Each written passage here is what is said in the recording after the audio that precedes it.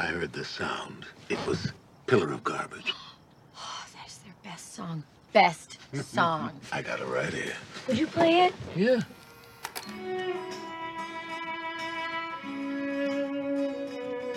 Moonlight, bleeding glass and healing needles, amputated hearts are never whole.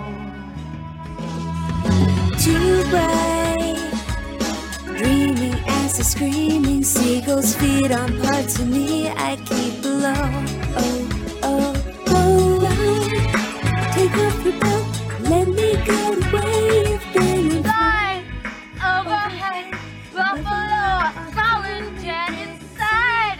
Da, da, da. Start recording before this hot take. Said it before and I'll say it again. But yes, the Fast and Furious franchise is truly our analog to Bollywood filmmaking. I mean, the only thing we're missing is a musical number in every one, and we already know that Vin Diesel can sing because he released a single last year. He released a single last year. Vin Diesel has every room in his home. And I don't want everyone to think I'm being hyperbolic when I say this.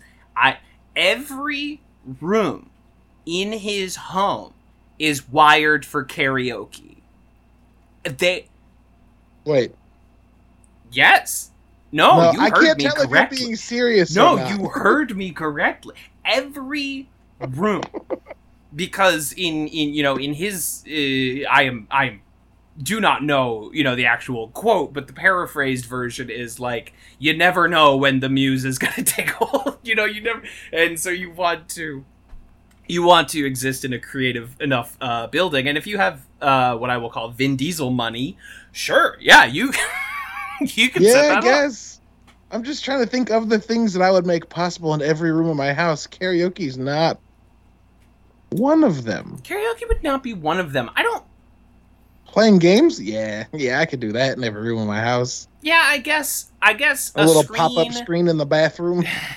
Yeah, a screen attached to, the variety of streaming services that I am either paying for or borrowing from. That would be nice, actually. That would be the only. You just have to get like 6 or 7 iPads and like fix them to the wall, but then like you're good to go. Honey, I'm nailing iPads. It's gonna pay off. You're gonna see when you're watching, the new HBO original White Lotus on the toilet. You will know that I've made the correct decision. Next time you take a bath, you'll remember who did this for you. I have spent our child's college fund on 6 iPads, but they will thank me when Disney Plus is wired to every room in the home and they can watch The Simpsons whenever and however they please. And then you'd have to like increase your plan with each of those services because they only let you do 6 devices and you have 7 rooms. Yeah, exactly. It's like, remember the olden days of yore when like someone would use the computer and it kicked someone off the telephone, But it's like sure. your whole house is fucking wired for sound or whatever, and you're trying to you're trying to watch one of Disney Plus's great originals, and 6 other people in your home are also attempting to watch one of Disney Plus's great offerings, and you get cut off mid Mandalorian. You're stuck. It's a hard knock life though. You gotta sometimes you gotta make sacrifices. Oh, we're all suffering. I gotta shill out for the Disney Plus Hulu ESPN package. Oh, woe is me. Oh. See, you laugh, but I did literally today come across the poem Whitey's on the Moon again, and then went, oh shit, it's this poem's relevant again. So you never know when, you think you've got it made, and then someone will still make you realize it. There are richer people doing crazier things. Absolutely. In what I will say is a rare occurrence on this show. I have no idea what you're talking about. Whitey's on the Moon? Yeah, there was a poem that was written in like the 60s during civil rights that was basically calling out like we can't. It was written by a black poet who was basically talking about the fact that like we can't not get beaten by police or shot by police or can't get like things normal people have but like they're landing on the moon though. Whitey's on the moon. Yeah. But yeah. Oh my God. The moon landing really was this nexus point that kind of broke everyone's brains for all time, right? Like that was a big turning point for the species. Where, like, you surely have heard your entire life people being like, they can land a man on the moon, but the ice machine in my fridge doesn't work properly. Like, it's just, right. It's just that's the point. That's the focal point for the universe's, I guess, downward spiral. Sure, I guess. Until we do it again. The beginning of the end? Interesting. Yeah. the moon landing. Let's go on the record. Moon landing, real or fake? Here we go. Let's spin that wheel. I think it's real. I think it's real. But I think we saw shit up there that we haven't told people about. Oh, you think? Oh, you one of those? I'm one of those secrets. You're one of those. Okay. Only broadly. Sure. I'm not like, no, we saw aliens, you can listen to the recording, but You're not about to link me to like a 3-hour YouTube video recorded into someone's laptop mic. No, not at all. Okay. Not at all. I will mention that there is one bit of audio that was broadcasted, and one of the people on the moon, Buzz or Neil, starts saying something, and then controls like switch to the medical channel. And then they keep talking, and they go, switch to medical, and then it cuts. So, like, no one was hurt, but they wanted to talk about something no one else could hear. I don't know what that is, but that's fishy as fuck. But aside from that, whatever. I think we landed on the moon. My uncle has done the math before. If wow, the moon landing was faked, it would be like over 144,000 people directly involved that would have to lie about it. Yes, and then if you take that, like 2/3 of them were probably married, that number nearly doubles. And if you take that, like half of the 2/3 married had kids, that number gets even like 500,000 people would have had to lie about something, and like, nah, that's where it gets fucking fishy for me on every conspiracy theory, right? Is that like, okay, so either there is a countrywide conspiracy that penetrates every level of all forms of government, directly related to, Republicans, Democrats, everyone is working in conjunction to tell this one lie, even people directly disaffected by the lie. Either that or Donald Trump lost the election. And one of those seems incredibly easier to be real than the other. Yeah. That's just my feeling. Every conspiracy to me boils down to the person who believes the conspiracy. I'm like, oh, you've never planned anything before. That's what I'm learning. Yep, basically. You've never done something with more than yourself. You've never headed a group project of even 8 people, is what I'm learning. Because otherwise, you would know that you cannot get 8 people to follow any set of directions. To do shit. So, Yeah, it's the worst. Do I think the government, covers shit up? Absolutely. Of course, I'm not a fucking child. But do I think that there's like a cabal of people running the world perfectly? No. Are there rooms of hyper-rich people that regular people, no matter how successful they are not allowed access to? Sure. Do they make decisions that impact thousands of people? Sure. But is it some, like, all-reaching tentacle? No. Kev, what you really wanted to ask was, is the Illuminati real? And I guess we can't answer that on this podcast. No, yes, absolutely, because it's weird. Oh wow, my recording is stopping suddenly. Oh my god! Oh no, my lights just turned out. That's weird. I'm getting a very old-fashioned virus message with a skull and crossbones. I don't like where this is going. Yeah, I don't like where this is going. Mm. Good knowing you. Yeah, well, sorry. This is it. If I disappear, it is because I've been disappeared by the Illuminati, Yes, and that's you have canon. been spirited away, as they say. Yes, I've been spirited away, and then oh my god, okay, do you see? Oh no, it's happening to him. No, let him go. Well, folks, good night. Hello, I am Kevin. Eat fresh. Hello, eat fresh. I am friend Kevin. I host a podcast. I talk about communities, op-eds, and like. Oh shit. Britta, sweetie, it's me. I had a great time with you last night, except for the one devious sex act that you engaged in without my consent. Without my consent. Yeah. Anyway, I've been disappeared by Big Brother or whatever. But that's the thing about conspiracies, is that you're so close, but you've directed the energy in completely the wrong direction.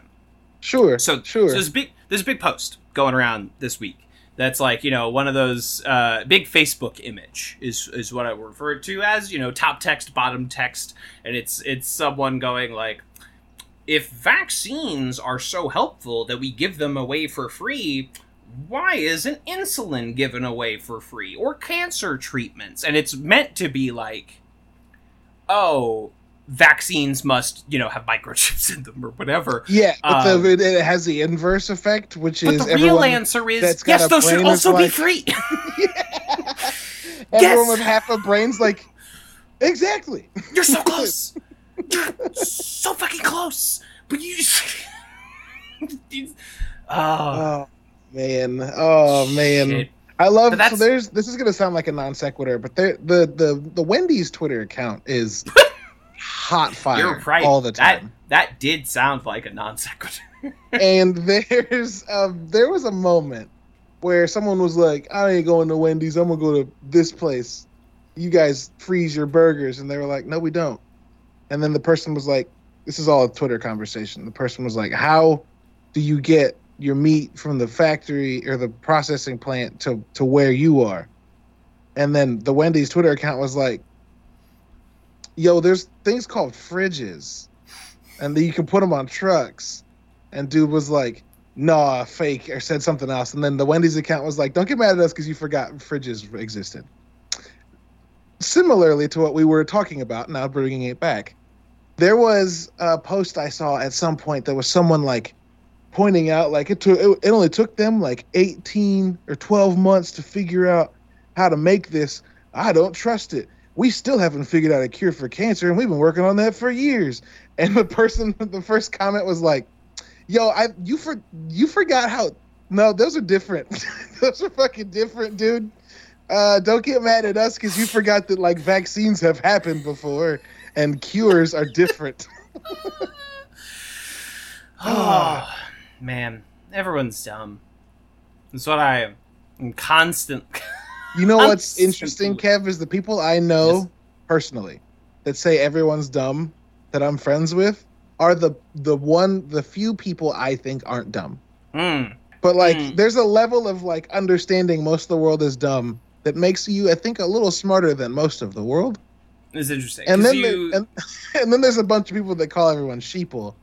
Yeah, that's different. Yeah, that's different. Because, like, the people that call you sheeple are, even by calling you sheeple, literally just following regurgitating right-wing talking points. They're like, the left has no argument, and they all just follow the same think, and then they say, like, 8 phrases that are in the right-wing playbook this week, Everyone else says, 100%. NPCs, or whatever the hot topic of the day is. I bet they all have internal monologues that sound like running microwaves. I bet they have internal monologues that sounded like... I watched Fight Club for the first time in 10 years this past weekend. Sure. And I bet they have internal monologues that sound like Fight Club. You know what? I will say, Fight Club holds up. I haven't watched it Yeah. in 10 years, but I watched it 40,000 times before that. Like, to the point where, like, you know that point where a movie stops being a movie and it starts being a series of sounds and images that are seared onto the back of your skull? You know what I mean? 100%. 100%. Yes. Yeah. So I watched Fight Club that many times in high school. Sure. And I will say, I haven't revisited that in 10 years. My politics are very different than the last time I watched Fight Club. That motherfucker holds up. That motherfucker, that's kind of an indisputable piece of work, I think. Yeah, sure. And I also think, listening to Edward Norton's voiceover, you're like, oh, there is a reason this catches on with every 16-year-old. There is, like, everyone's a single-serving friend. We're all just IKEA catalogs. We used to, It's just the emo playbook. It's the written fucking out. emo playbook. Yeah, amazing. Yeah, it's Fight Club, good piece of work. It does suck that, like, this text written by a gay man about how, like, performative white male rage will always lead to terrorism when they do not get what they are quote unquote owed. It sucks that, like, this text has been absorbed by the wrong people. It sucks that people with Tyler Durden avatars have called me, you know, the F slur for gay people. that sure, sucks. Sure. You know what makes me frustrated is that, like, it's the same exact kind of people that also, like, look at religion, which is, I think, in most cases, can strive to making people, like, good. Absolutely. By their tenets at the very least. The same people that read Fight Club and took the bad stuff out of it also read the Bible or the Quran or any of that stuff and went, I'm going to pick the ones that make me feel good and not I'm nodding with my challenging entire body. You know, your head banging with me, basically. ignoring the section where Jesus says, like, it is easier for a camel to pass through the eye of the needle than it is for a rich man to attain the kingdom of heaven. Ignoring that part and just, like, worshiping rich people. You know, oh, they are job creators. Thank you, rich people. Yeah, dude. They're job creators, but I wonder how it shakes out with how many jobs they destroyed. I wonder if we add up that math. Who can say? But yes, it becomes. I am not a man of any practicing faith, but I find faith interesting, and I was a practicing Christian for a number of years, and Sure, I faith, like anything else, is a tool, and like any other tool or any other text, or any other piece of work. It has been used for so much good and so much evil, you know?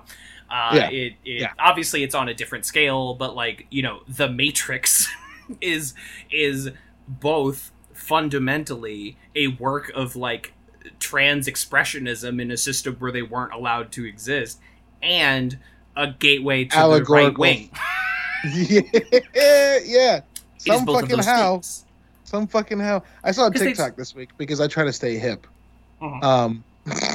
I feel like I have to defend myself every time I say I saw a TikTok. But I used to say... Listen, you're allowed to be on TikTok. I am not on TikTok because it just makes me feel old. And I'm like, I spend too much time on the sites I already have. I don't need a new site. Sure. No new sites for me. I've capped out on sites. Yeah. Go ahead. No, I heard it. It was a TikTok that was it was like a setup. It was like... describe a book using a real quick summary and then doing a long story short, go or whatever. And a person was like, so this old guy kicked his two kids out of his garden for eating an apple. And long story short, he came down and killed himself in front of everybody. And the main takeaway from that was you can hate gay people. And that shit just fucking got me. Oh man, it got me.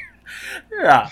No, it's the... I was like drinking my morning coffee and I spit it onto my bagel. It was an incredible experience.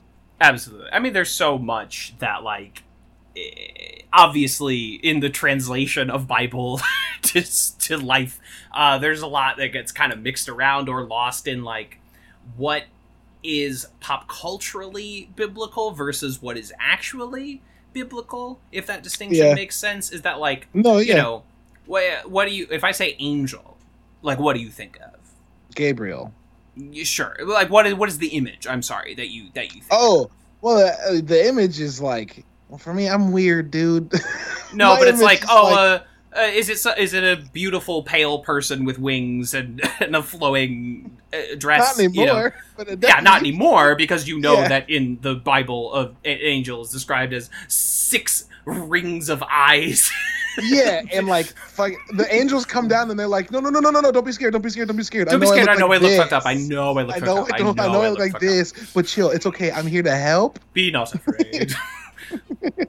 Yeah, exactly. And if I say cherub, you think of a fat little baby with wings instead of a 4-headed monstrosity. Or no, I'm sorry, 1 head, 4 faces that sort of circumnavigate the head.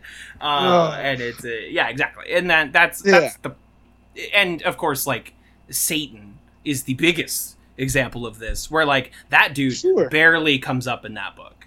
He is not a character. No, it's because Satan like translates to the adversary.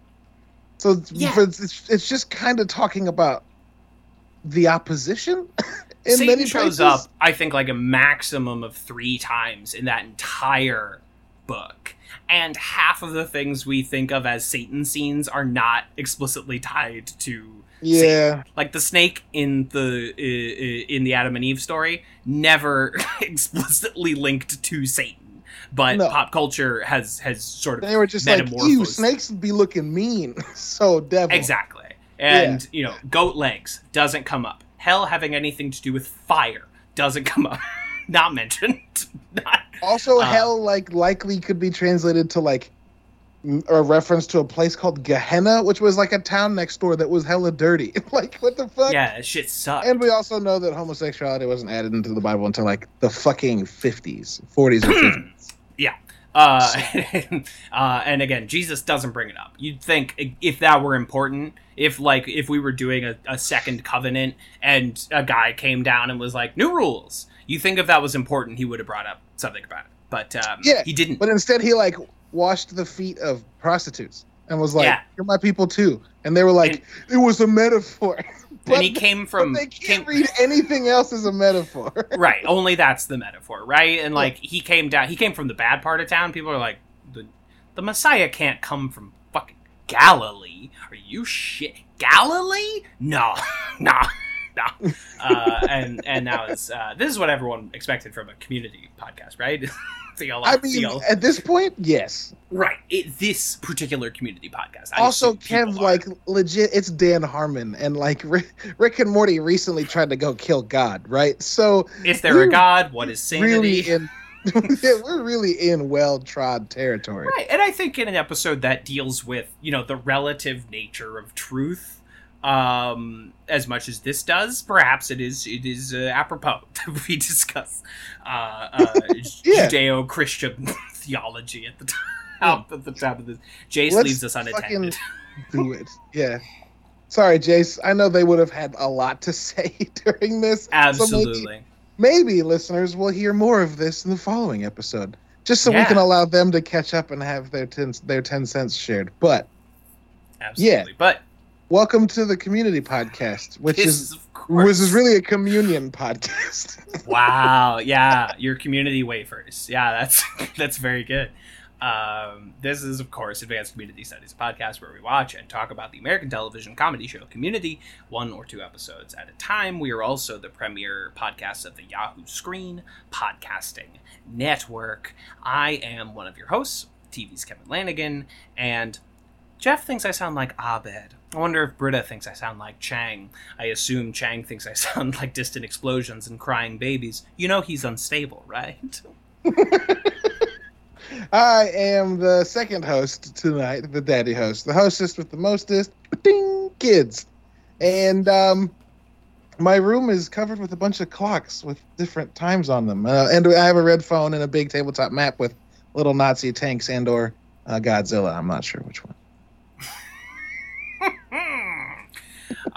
And we are here, and a proportional amount of us are queer, and tonight we are discussing the community's 100th episode.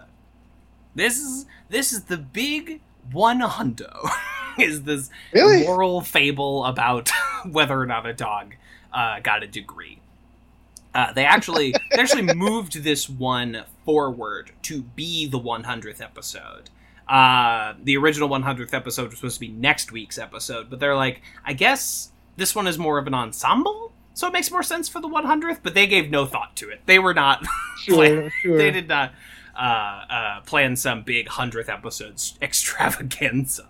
How many episodes of this show are? I guess there's only 110. Yeah, okay. Damn, I didn't even think about this being one hundo. Yeah, this is the big hundo. Now people think it's the 99th because Advanced Dungeons and Dragons isn't on the streaming services. Sorry. It's okay. It reminded me of a thing I forgot about. You can still stream it on Amazon Prime, I believe. I believe that episode is still up as part of Community on Amazon Prime. But that is, to my knowledge, the only streaming service where you can still watch it. Yeah, well, I think it's because you have to buy it on Amazon. So like they'd be cheating you out of your money if they left an episode off of what you were paying full price for. Yeah, or Amazon just doesn't, like, it's in the free, or not the free package, it's in, like, the streaming package, right? Like, you don't even have to specifically buy it, so maybe there's a contract thing there, or maybe Jeff just has even less morals than the other streaming services. It's Jeff. He's actively trying to keep his rich friends from getting to space before him. I don't think anything is above or beyond his... Yeah, I cannot wait for the sabotage to begin in the billionaire space race. I think dude, cannot wait. In today's news, Elon Musk and Richard Branson went to space and will not be coming back, as the reverse thrusters on their ship were actually turned into forward thrusters, and they are now on a plot course towards Jupiter. A note was left that said, nah, nah, nah, nah, nah, nah. Interesting. Batman. Nana nana boo boo. Interesting, says Jeff Bezos. And that's, yeah, cannot wait. Jeff Bezos has put out an application, or put out a job opening for a 6-foot+ blonde woman. No idea why he's done that. No idea Says personal bodyguard. Is that a Zola? That's a Lex Luthor reference. Oh, okay. His Amazonian bodyguard. I don't remember that. What Lex Luthor? I'm pretty sure it's the Paul Dini Batman universe Luthor. Oh, cartoon. Cartoon. Luthor. Oh, okay. The Luthor I'm much more familiar with usually has like one dumpy man and one hot lady, and that's sort of his role and crew in most Lex Luthor adventures that I am familiar with. Yeah, Mercy Graves, which is an interestingly good name, and yes, created by Paul Dini and Bruce Timm. There you go. Okay, so specifically Batman the Animated Series, Superman the Animated, and Superman the Animated Series. Yeah. Yes. Yeah, sick dog. There's cartoons or whatever. Enjoy your cartoons or whatever. Here's some money. Go watch a Star Wars. I was thinking the exact same phrase as I was sipping my drink. We are similar of mind. That's uncanny. We've podcasted too much. We need to. We're calling it off 10 episodes before the end. I can't do this anymore. I can't do this with you anymore. It's too much. I don't want to. Was that Netflix original? I don't want to live on this. I don't feel at home on this planet anymore. I almost sneezed. My body is shutting down. You went from a sneeze to a yawn to just deep confusion. My body is rejecting Netflix original streaming names. This is like I have to force them out of my body. The end of the fucking world. I didn't watch it. Don't take that barf noise to be a sign of quality. I just barfed out the word. I don't want anyone to think I have any opinion about that show. I wanted to watch The End of the Fucking World. The first trailer looked all right. Yeah, that was one of the Netflix originals that people actually seem to watch, whereas most of them sort of come out and Netflix almost intentionally buries them. And Netflix is like, over 300 movies coming out this year, and I'm like, great, you just doomed 90% of them. You just doomed 90% of them. I love the quantity over quality approach. Always my favorite approach. No other big services are going through that right now. No other famous film franchises are going through that right now. I love that Netflix just every week pulls up a dump truck to an open grave and just dumps 3 movies. There's and something 2 in here TV for you, shows. isn't there? Open up, kid. Yeah, just fucking. I don't know. You figure it out.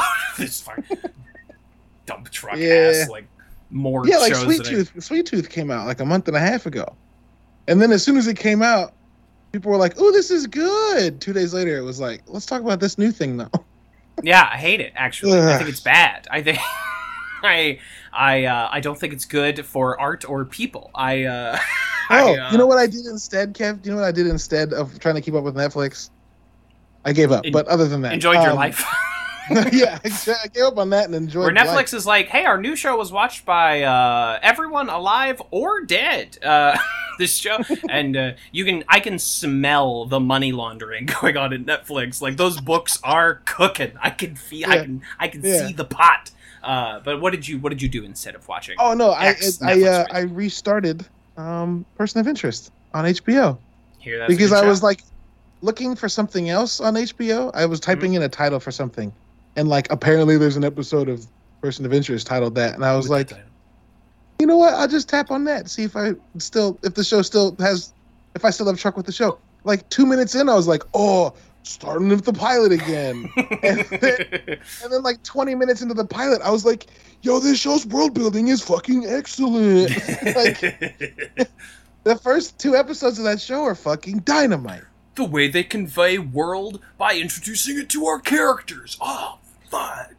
Oh, they make it relevant to the such a people novel involved. It's not just idea. it's not just an empty lore dump. It's not just a character coming out at the end of the episode that says, my name is this name. And you're like, that doesn't mean anything to me. Who? Who? The fuck? Agath? What? Yeah, it's oh, fuck. Organic world building. Shit, I love it. Oh my God. It's Oh like Jonathan my God. Nolan knows what he's doing or something. Sometimes. Only sometimes. I'll give that You a knew what he firm was- sometimes. Yeah. No offense to Jonathan Nolan personally, I guess. I guess some offense to David It's a Esquire, frequent listener. but for Dark Knight Nolan script collaborators, it is what it is. Anyway, everyone keep your eye on fucking Netflix's bank accounts, I guess. If you see a weird influx of money, you know what happened. You and me, listener, we know. Let's talk about this ding dang fucking episode, I guess, huh? Let's do it. Let's talk about season 6, episode 3, Basic Crisis Room Decorum. Not only the 100th episode of Community, but also one of the few episode titles that can be sung to the Teenage Mutant Ninja Turtles theme song.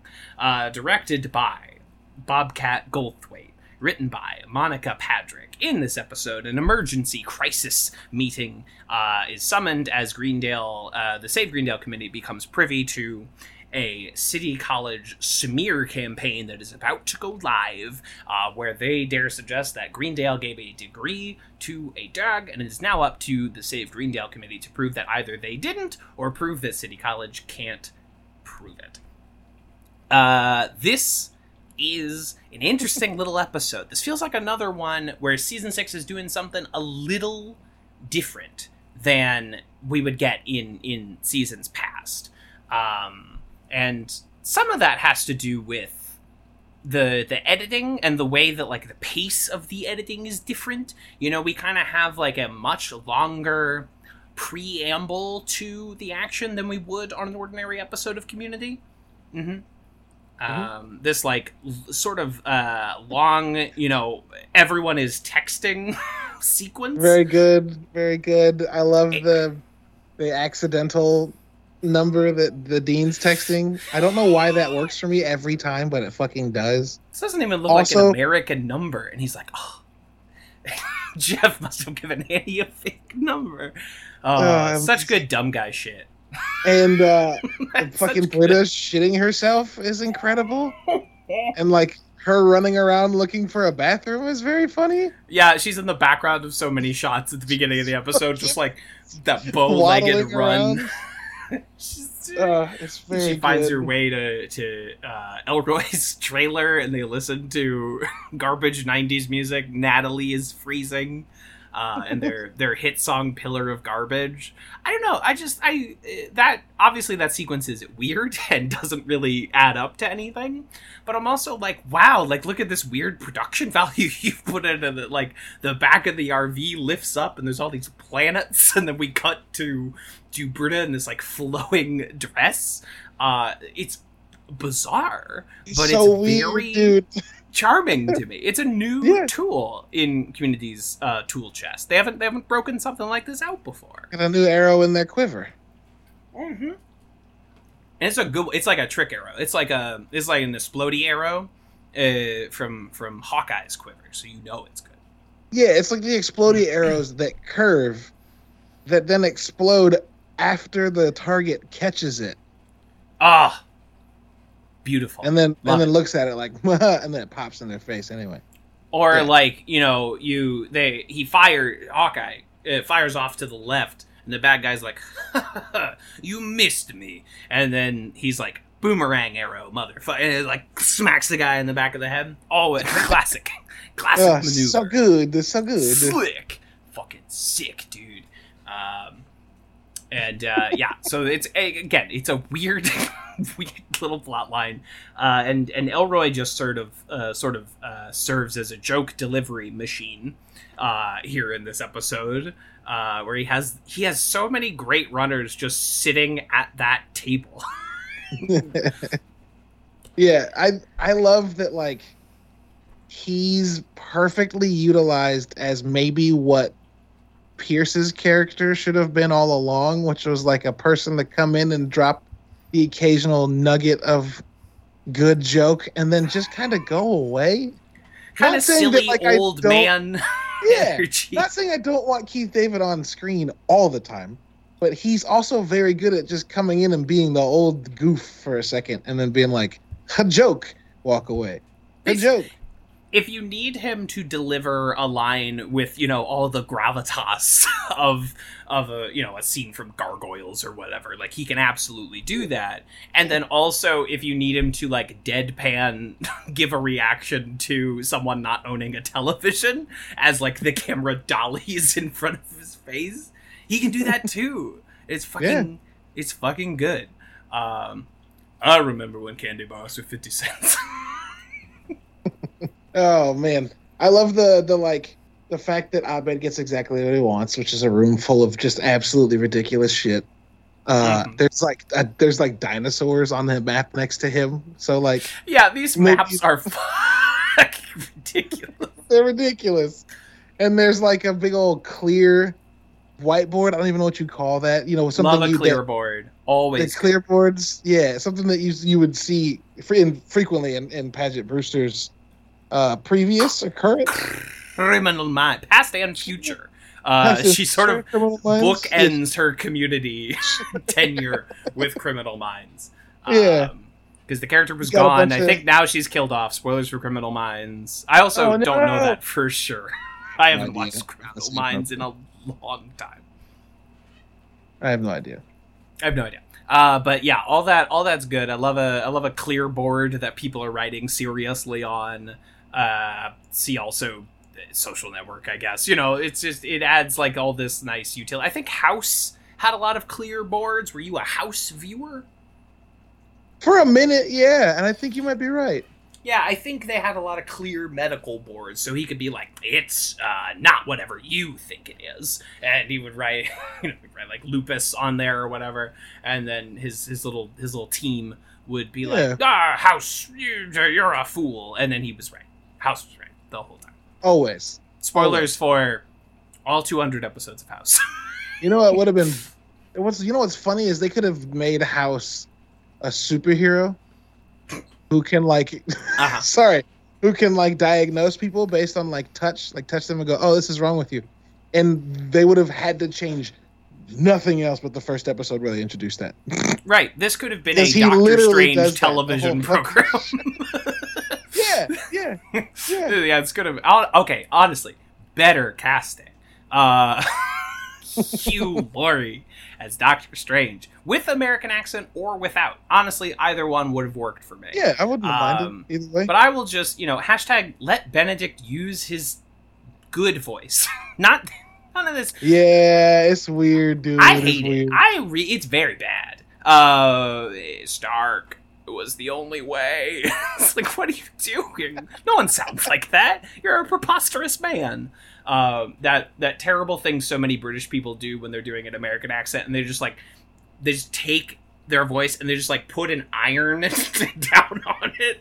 And Yeah, just flatten it, and all of their vowels are like just flatten it out. hard on the top of their mouth. Yeah, it's the worst. Hi, It's the worst. I'm Charlie Cox as Daredevil from TV's Daredevil. This is how Americans talk, right? This is how Americans It's like, talk. know. I think Although there are Andrew some. Lincoln in Walking Dead did a very good job, but the Andrew Southern Lincoln drawl did is good. not bad. not Nicole hard. Kidman has a legendary American accent. I think Nicole a lot Kidman's not American. of she's fucking No way, I knew that. She's Australian. Real? Oh, okay, yeah, okay. Okay, that's fine. Okay. Sorry, I was thinking of somebody else. I don't know who, You but were I was thinking thinking of of somebody else. I was thinking Right, but I Cameron think- Diaz.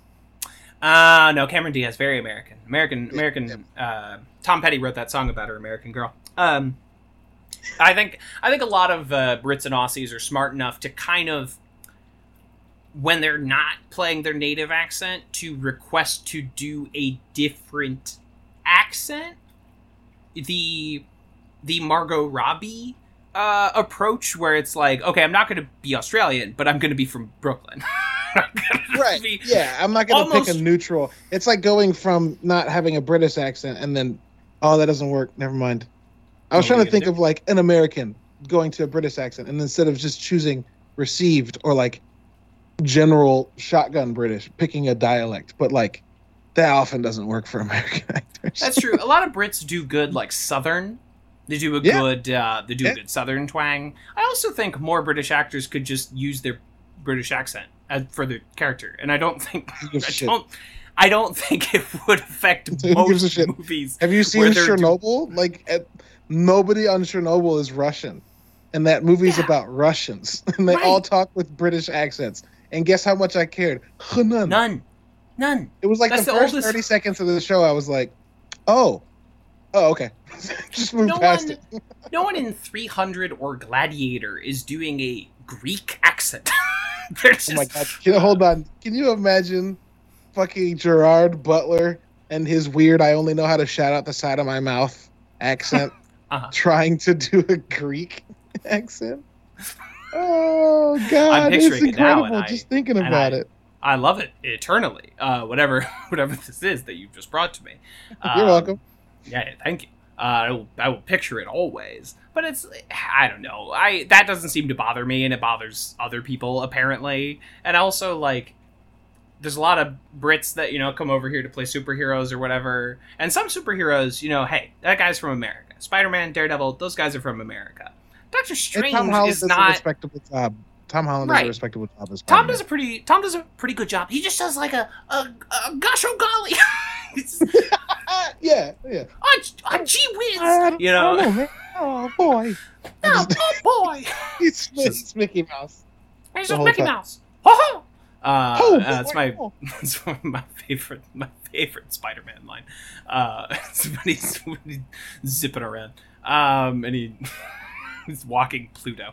But Doctor Strange is just a doctor. Doctor Strange is just a guy. He's not a corn-fed American. That guy can just have a British accent. In fact, I would argue it works better when he's a mysterious British man.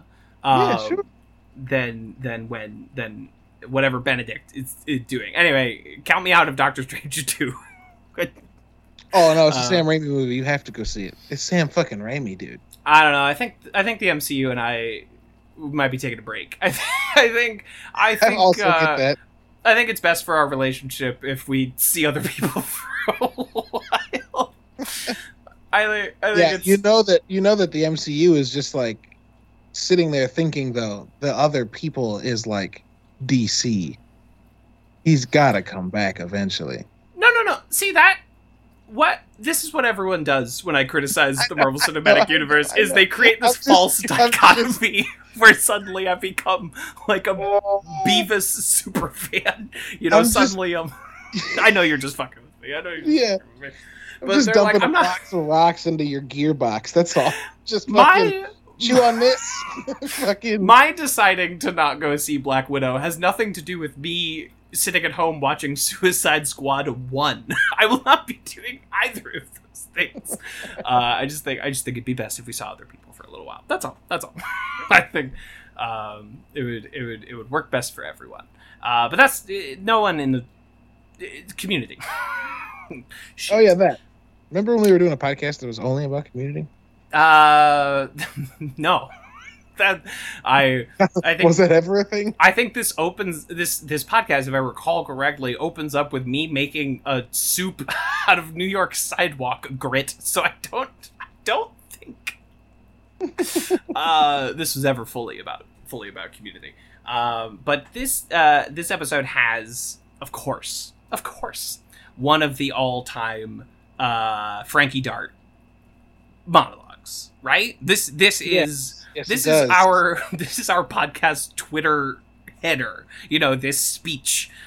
Oh, I'm not psychic, Annie. That's an illusion caused by extreme preparedness. I don't hope. Hope is pouting in advance. Hope is Faith's richer, bitchier sister. Hope is the inbred, attic-bound, incest monster offspring of entitlement and fear. My life results tripled the year I gave up hope, and every game on my phone that had anything to do with farming. It's just... It's so good. The way that Paget just hits hope. Every time the word comes back, she just pounds it. Hope is pouting in advance. Hope is Faith's richer, bitchier sister. Hope is the attic-bound. It's just it's like great stand-up comedy. The way they'll hit that rhythm and then they'll subvert it and then they'll hit the rhythm. It's just a beautiful sort of. Again, she could teach a class on comedic emphasis alone, just the way she hits and slides. It's great. It's also, it's a precision bombardment on Annie's just mindset. Just like Annie's like, this is what I built my life on. Frankie's like, no. Let's break you of this habit now. It will save you a lot more time and heartbreak and all the other things in the future. Just forget that you ever no. And is that I appreciate that Frankie doesn't treat Annie with child gloves, because they obviously have a lot in common, right? And they start out the episode, they're very complimentary to each other. It's like, but this wouldn't have happened without your, blah blah blah. Get a room, yeah. Yeah, I think someone says get a boardroom or something like that. Get a boardroom, yeah. Yeah, and it's starts out very complimentary, and then a few short scenes later, Frankie is like, well, if I have to choose between saving the school or you attending the school, well, I hope you're bluffing, but don't let the door hit you on the way out, I love the little exchange about evil. Worse than... what does Annie say? It's worse than dishonest, it's evil. And then Frankie's like, well, I'll cop to silly, but not evil. Then fucking Elroy's like, some things are silly and evil, like candy cigarettes. Remember when Flavor Flav had that reality show? Flavor Flav had that TV show? So good. Yeah, I think that, we've said this every time we've talked about this season, which is now 3 episodes, which certainly it's not that many times. Anyway, still, every time we talk many preambles before this. Sure, many occasions. Yeah. Almost every time we've mentioned this season, we've talked about how the addition of these 2 characters who are not the normal additions you'd see to a show when trying to make itself survive are great. But you know what this feels like the most, Kev, is it feels like season 1, when as we were going through each episode, and I was like, these are all fucking really good. I feel like a broken record saying they're really... It feels the same here in the final season. That Elroy and Frankie are just... They just fit with the group perfectly. And it's amazing. It's amazing. They just sink in. There's no rigidity there. And there are lots of great allusions to how they don't really know what's going on. Like when Annie leaves and Elroy does his riff about when someone said, hey, I just joined Mensa, or I consider myself a postmodern this or that. You could say, yeah, that 50 cents will get you a candy bar, or that and a quarter will get you a phone call. And Jeff is like, Annie just left. Can you stop it? And he's like, oh, were you guys close? this. I don't know. I don't understand what's happening.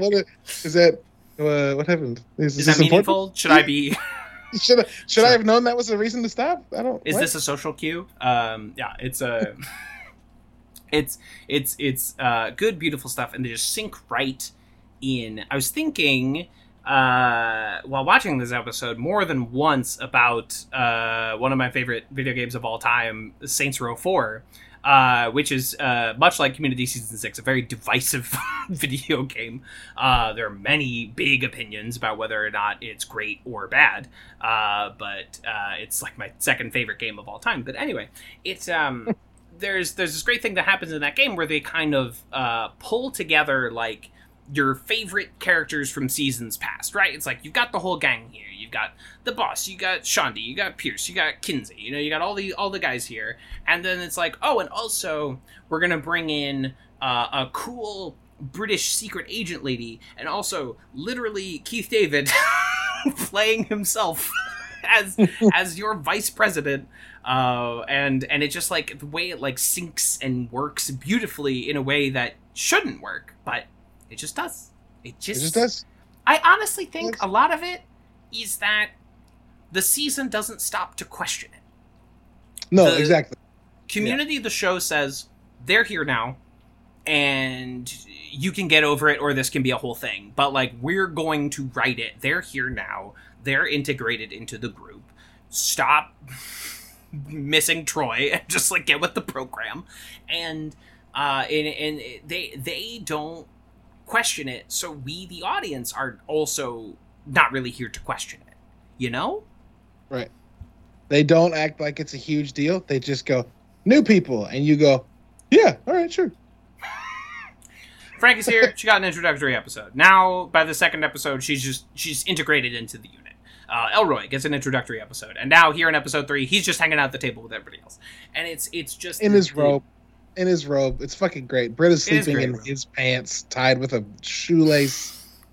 It's the fucking best. Like, it works. It just works. And I don't know if it's because, like, I've seen myself in these situations, or if I could see myself in these situations. You know what I mean? Like, I've been a part of a ragtag, we gotta fix some shit group.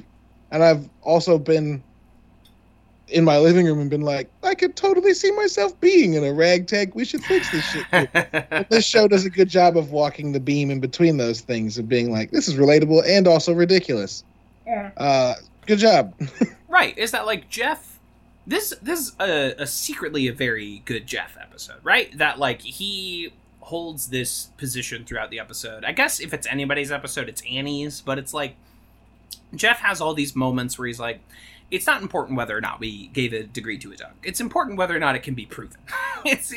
What's Ruffles is registered as a border terrier, and the commercial said Scottish Terrier. We've known this dog 30 seconds, and she's already unreliable.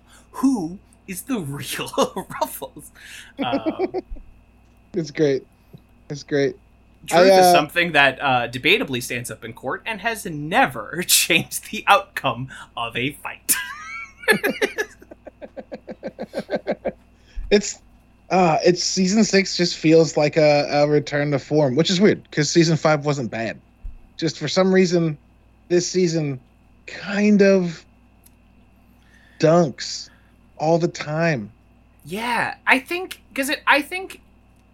perhaps it's most reminiscent of season 1 in that like we're really just doing a lot of like everyone's kind of doing an adventure this week. It's not a big genre parody. I mean, like there's some like the Lawnmower Man stuff, but it feels very contained compared to what we're used to with like 1984 intersecting with Pillow Forts. Interesting, this season feels comparably very toned down, very season 1.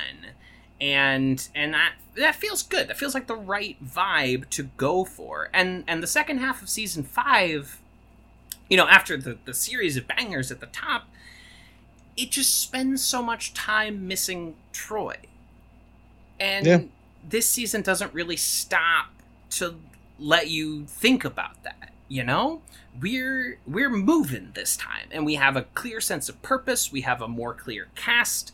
I think we have, a better substitute that meshes better with the whole thing. No offense to Jonathan Banks, who was great, but no, it was super good. But I think Jonathan Banks served a purpose, which was like the guy to snap Abed out of like his depression by showing Abed that other people are also depressed, which I just made up as I was saying it, but like feels right.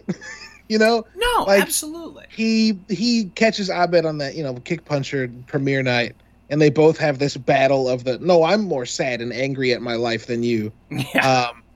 And then kind of after that, he kind of just kind of fades.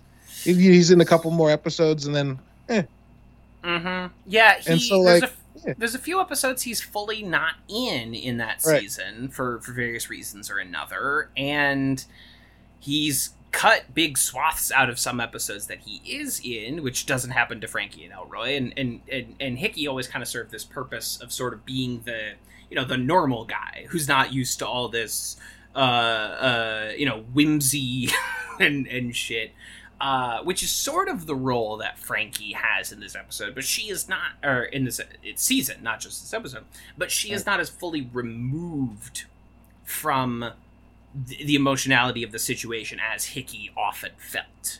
Right. And meshes better with all of that. And then Elroy is just a good utility player. He nails everything you need him to do. Yeah, he can do anything. He can do anything, and he doesn't get a lot of like showcase episodes. He's not the center of a lot of plots, but he's a great pitch hitter. You just like you bring him in when you need him, 100%. Oh, this guy's a little tired. Let Elroy sub in Elroy to get some like fresh energy. He's a reliever. He's a reliever. That's all. He's a reliever. Exactly. And it works. And there's a lot of funny runners in this episode. The Dean bit with the olives is very good. This isn't the first time you've done this. Is this code for something? What is the disconnect? Is so great. So good, so funny. If I have a few like quibbles with this episode, and it's mostly in the edit. There's like a few weird cuts that kind of like mess with the flow, and there's this moment where like Frankie leaves one scene and she's like, checkmate, relative to Greendale, and then she enters the next scene saying like, checkmate by the standards of Greendale, and I'm like, okay, one of these bumps needed to go because you've repeated the same bit like basically back to back. But those are ultimately quibbles. This is a funny episode that I like a whole lot. So hey, what do you know? Let's do the rankings. Hold on, we got to talk about the like strangely extremely deep kid. The Yakuza kid? I think about this I know this is like a cliche on Twitter now. I think about this end tag all the time. It's fucking... This one lives in my mind rent-free. Why is it so... Oh, man. I think about this all the time, and it's funny, and it's also, like, legitimately kind of upsetting. Like, the end tags have just become these little short films. They're just they're like... mad. They're mad, not end tags anymore. They're experimental films. That's it. That's just... What if we did this? The credits don't even play over them. No, not at all. They're just these weird things that happen at the end of every episode of Community now. Which, hey, I'm not mad about it. It's just like, I love the strange reality and unreality of these things. It's like, you spend an episode of Community and it's like weird and whimsical, there's a bunch of throw-off jokes, and then the end tag shows up to like yank one joke into like stark the blinding light of day. It's just like, it just yanks it down. This one kills me. This is one of my faves. One day you will be as small as me. It's just so fucking dark. Ugh, I love it. I often think about that day. Like Dean Pelton birthed like the next head of the Yakuza. I am not Jeffrey. I am not the Dean. My name, I it's- forget what his name is. He's like, my name is Toshi. I'm a kid in Takahashi, Tokyo. I'm a kid, yeah. Takahashi. And he's like, I think we all are sometimes. It's so fucking. Oh, it's so good, and also, like you said, like it's really funny, and also like, oh my god, this is so dark. Oh, yeah, this is fucked up. Oh man, I love it. I love it. Highest leader of the Yakuza, black screen. Of the Yakuza. Oh, Oh, it's fucking beautiful. so for an end tag, I mean, oh shit. I mean, I think- shit. This might be better than Hickey hiding. Which would almost put it in, yeah, I mean, yeah, again, we're in, like, Portuguese Gremlins number 4 territory for me. I think about this end tag constantly. I think about it all the time. You know what's All funny the is time. rewatching this episode, I forgot this was an end tag on this show. I thought it was something else because, like, it's too. I forgot the Dean parts, obviously. I just remember the dad, the kid's reaction, and then, like, that's how I became a Yakuza boss. But still, my brain was like, oh shit, that was this show. Oh, this one's on But Community. Community fucking did this. Amazing. Damn it. Yeah. I mean, Portuguese Gremlins at 4. I mean, We're in the zone. This we is top are. 10 for me. Sorry. no, it's fine. It's fine. It's weird because, like, I think we've done this to ourselves, and we've said we may have a fucking not complete recount, but like a once over where we all get to move one thing. I think, Like yeah, cartoon- I think we'll have a ratings special, and we might move some stuff around here. Sure. Polish some brass on the Titanic, just like right before Sure. the ship goes down. Like Cartoon Tunnel, I think should be above Spanish Rap for me because Cartoon Tunnel is fucking amazing. Yeah, if I'm But looking I at think- them in conjunction, I'm like, oh, Cartoon Tunnel should be above both Troy and Abed in the mornings, and like, No, that's what I mean. Cartoon Tunnel should Exactly. be 5, Spanish Rap should be 8, and then I would feel better putting this end tag as 5 because it's just better than Cartoon Tunnel. mhm. But no, fuck it. Let's put it at 5. Put it Fuck at 5, dude. Fuck it. Portuguese Yakuza, Gremlins just colon Origins yeah. Yakuza's or Yakuza 0 Kiwami. Yakuza 0. I was about to. It's about to do the same thing. Okay, Yeah, great. fucking incredible. I need to play those games. Yeah, I don't. I should and I do, but I won't. That's what I meant. Like I understand. everyone's like, these games are great, and I'm like, yeah, but there's 7 of them, and I can't finish Witcher 3. I don't Oh need to damn! do these Well, things, so. Witcher 3 is 100 million hours long. Yeah. Good game though. Played it twice here in this our fair quarantine. I regret nothing, but I played it once and I fucked everything up so badly I had to go back. You had to do it again. I had to do it again. I'm like, I can't. You were like, I- how can Geralt- I fix this? Geralt can't end up, sad and alone because his lovers have left him and his daughter is dead. I can't end the game this way. We're doing it again. Damn. Yeah, that's like ruining the suicide mission in Mass Effect 2 and killing everybody. I've never done that, and I never will. I don't can't. know how people did that. I don't know how people fucked up that bad, but some people did, I guess. Some people fucked it up. Some people, you allocated the wrong guy to the wrong job. You didn't do some loyalty missions. You didn't, honestly, if you don't upgrade the ship, that's where things start falling apart because you start not Sure. having enough guys to do what you need to do, and even in a game that gives you like 12 guys, you have so many guys. Even in the game, it's like, there's too many people. I have more loyalty missions to do. Shit. Shit. Shit. So this. So we're coming in. We gotta actually, give our opinion about this episode. So season 6 is hovering in this one zone. Number 35, lawnmower maintenance. Number 38, ladders. This one would be the third of these 3 for me, but we're in the red zone. They're kind of all of like a steady hand sort of quality here. This feels a lot like it could be a 38 for me. Oh, The bumping first ladders. Shang Dynasty kinda has an edge. I think so. But I think I like it a little more than Ladders because all the people introduced in Ladders are just Here. people in the group now. That makes sense? Yeah, no, it do. It do be like that. And the only reason I don't put it above Shang Dynasty is because this episode, while close to being its own like genre take, it's Mhm.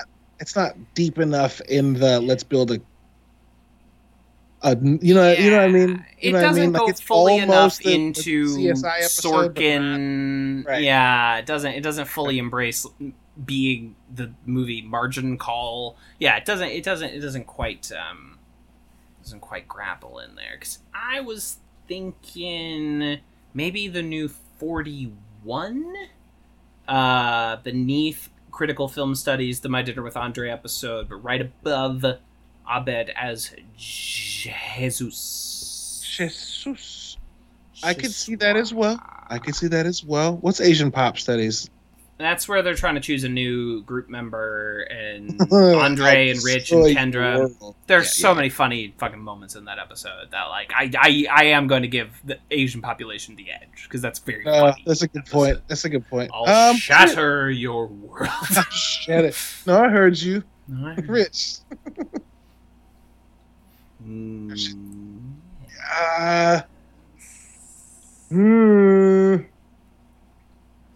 Yeah, I'll take 41. 41.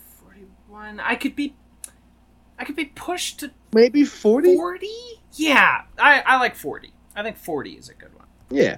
S6, E3, because I like everything in this episode more than I like the like Pulp Fiction plot of Critical Film Studies. Yeah, sure. Basic crisis room decorum. All right, we've done it. I never realized that could be read as the Ninja Turtles theme until you said it earlier, and now it's never gonna leave me. Thanks. Basic crisis room decorum. Basic crisis room decorum. Yeah. Did we give a degree to a dog? That's stupid. This is fucking stupid. Let's see. The pluggables this week. Again, most of my stuff is just kind of in the hopper. TV's Kevin Lanigan on all the sites to get the latest on all that. I will actually recommend. I will recommend a piece of pop culture, as I like to do. I'm going to recommend a cinematic universe for everyone to enjoy. I'm going to recommend, a MCU, past news. DCEU, later, sucker. Dark Universe, get out of here. Fast movies, fastly leave this room. Oh, wow, already? Okay. Because we are going to... No, I love them, and they're very fast cars. And once Jace is back on, we need to have, like, a round table about those movies, because now Jace has seen all of them, and we need to talk about it. I think what we do after we finish this show is we do an episode about each movie alone. Yes. That's like another 10 episodes for us. I like it. But anyway, I'm going to recommend the Cinematic Universe, the What We Do in the Shadows Cinematic Universe. I haven't seen any of those. A universe of movies and shows that never fail to fucking make me laugh my shit off. Okay, because it starts with What We Do in the Shadows, the movie. With Taika Waititi, Jermaine Clement, all the favorite guys. Very funny, like, vampire comedy. The first time I watched it, I was like, oh, this is okay. And then rewatching it every year, I'm like, no. This is top shelf. This is fucking incredible. And then the TV show that spun out from it with, like, Matt Berry and a bunch of other people is also just goddamn hysterical. It's so funny. And the second season of that show, it's one of those, you feel it, the energy radiating off the screen. I'm like, oh, they're having one of those like home run seasons. They're just fucking, they're knocking this one out. Fucking Mark Hamill shows up. Like I was like, it's just a good fucking show. And then HBO Max is starting to drop Wellington Paranormal, which is like they've spun off to, like, if you ever wanted to see the X-Files but with two New Zealand cops who were just like, oh, we saw over there was some kind of like vampire type creature. There's a housewife. She's doing flips off the side of the building. It's a universe I love. It never fails to make me laugh. So would recommend anything under that umbrella. That's awesome. Yeah, I've always wanted to watch those, but I didn't ever like catch them when they were out or when they were on. So I was like, I'll get to them later. And now I feel bad for doing that, so I will make a concerted Just effort. watch them. You'll have a great time. Yeah. Guaranteed. I had something to bring up at the beginning of what you were saying about this. It made me think of something. And that shit's done left me. Something about what we do in the shadows. It was something to do with Taika. That's what I'm guessing. That's what I assume. Maybe, I don't know, man. It's gone. Yeah. It's gone. Yeah. Oh, got it. The 10 episode thing we do about Fast and Furious. We have to change the name of the podcast to the Podcast and Furious. That's a good one. Yeah. I know there's a few Fast and Furious podcasts, so I need to make sure we're not chomping anybody's bit. Maybe because I watched them all for the first time this year, so maybe that's a 2022 top of 2022 Sure. project. If nothing else, to give my like Letterboxd time to breathe, so that like I haven't watched 28 Vin Diesel movies this year. Because I'm about to watch both. I'm doing a little The Suicide Squad prep watch, so I'm gonna watch Birds of Prey and both Guardians. Exactly. So like between all the Fasts and Guardians, I'm like, shit, is Vin Diesel gonna be my top watched actor of the year? You're gonna accidentally watch Iron Giant because it's on TV, and you're gonna be like, "Oh no, I did another one." Saving Private Ryan. Oh shit! Yeah. Find Me Guilty. Pitch Black all the to be on, and might as well do all the Riddicks. Like fuck it, while I'm here, while I'm shopping. Yeah, might as well. Might as well. Why am I? You're gonna watch The Pacifier? Several times, yes. Why am I realizing I kind of fuck with all of Vin Diesel's movies a little bit? So do I. Apparently, I haven't seen any of the Riddicks, or any of the or any of the Triple X's. Which I've only seen the first one. I didn't see the third one. He's not in the second one. He's not in the second one. That's an Ice Cube joint. Which, sure, why not? I don't have any shows or anything to plug other than watch Person of Interest because that show fucking rips. And it's good. I put together another podcast episode for Bounty Board, comes out tomorrow. It's another one with just me talking about like mental health and games and shit and what I've been doing for the last like month since the last time I recorded one of these. Spoiler alert. It's not much, but also not really a spoiler alert because this is going to come out a week after this. Tomorrow to the recording day of this is the 14th of July. So you've probably listened to it already. That's fine. But yeah, check those out. If you haven't listened to it, go check it out. nerdybits.com or just look up Nerdy Bits on a podcast, on a podcatcher anywhere, and you'll find it. Bounty Board. That's kind of it.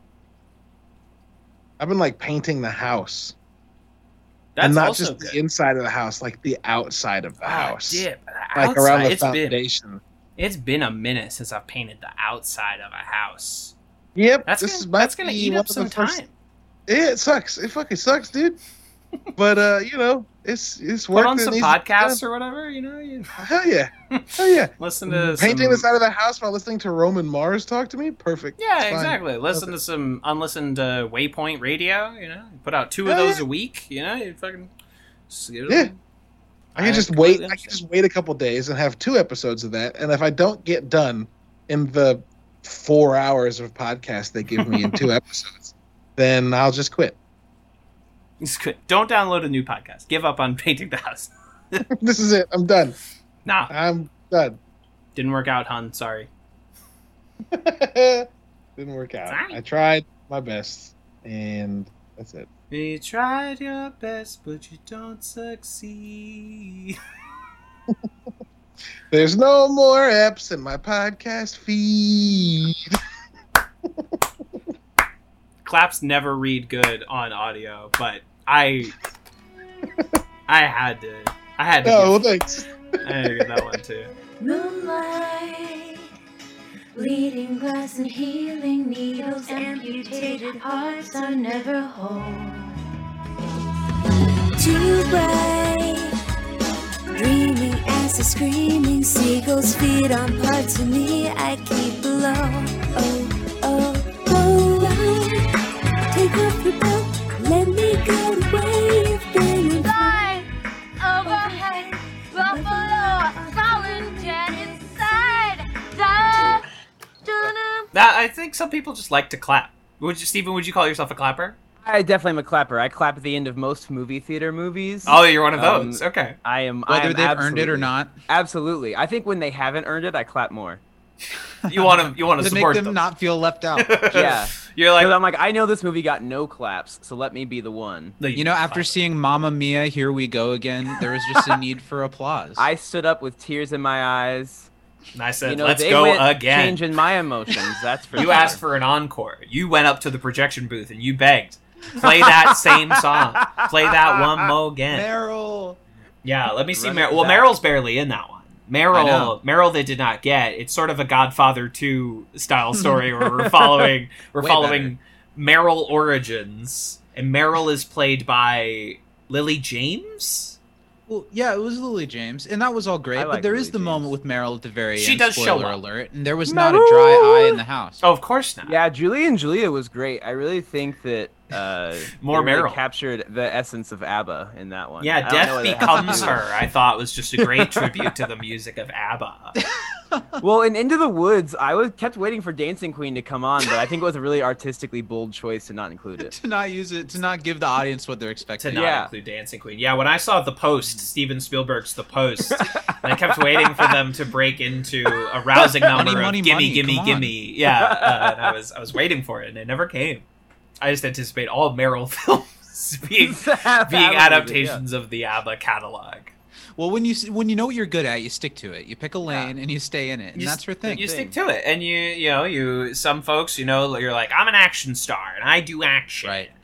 Some Right. folks are like, I'm a comedian, I'm a funny guy, I do Yeah. I do silly voices and silly acts. And some people constantly adapt the ABBA discography. They make movie versions of ABBA Gold over and over and over again. And That's that's the world I Meryl, wanna and that's live in. Streep, and That's she's Meryl. the Mhm. most Oscar-nominated person in history.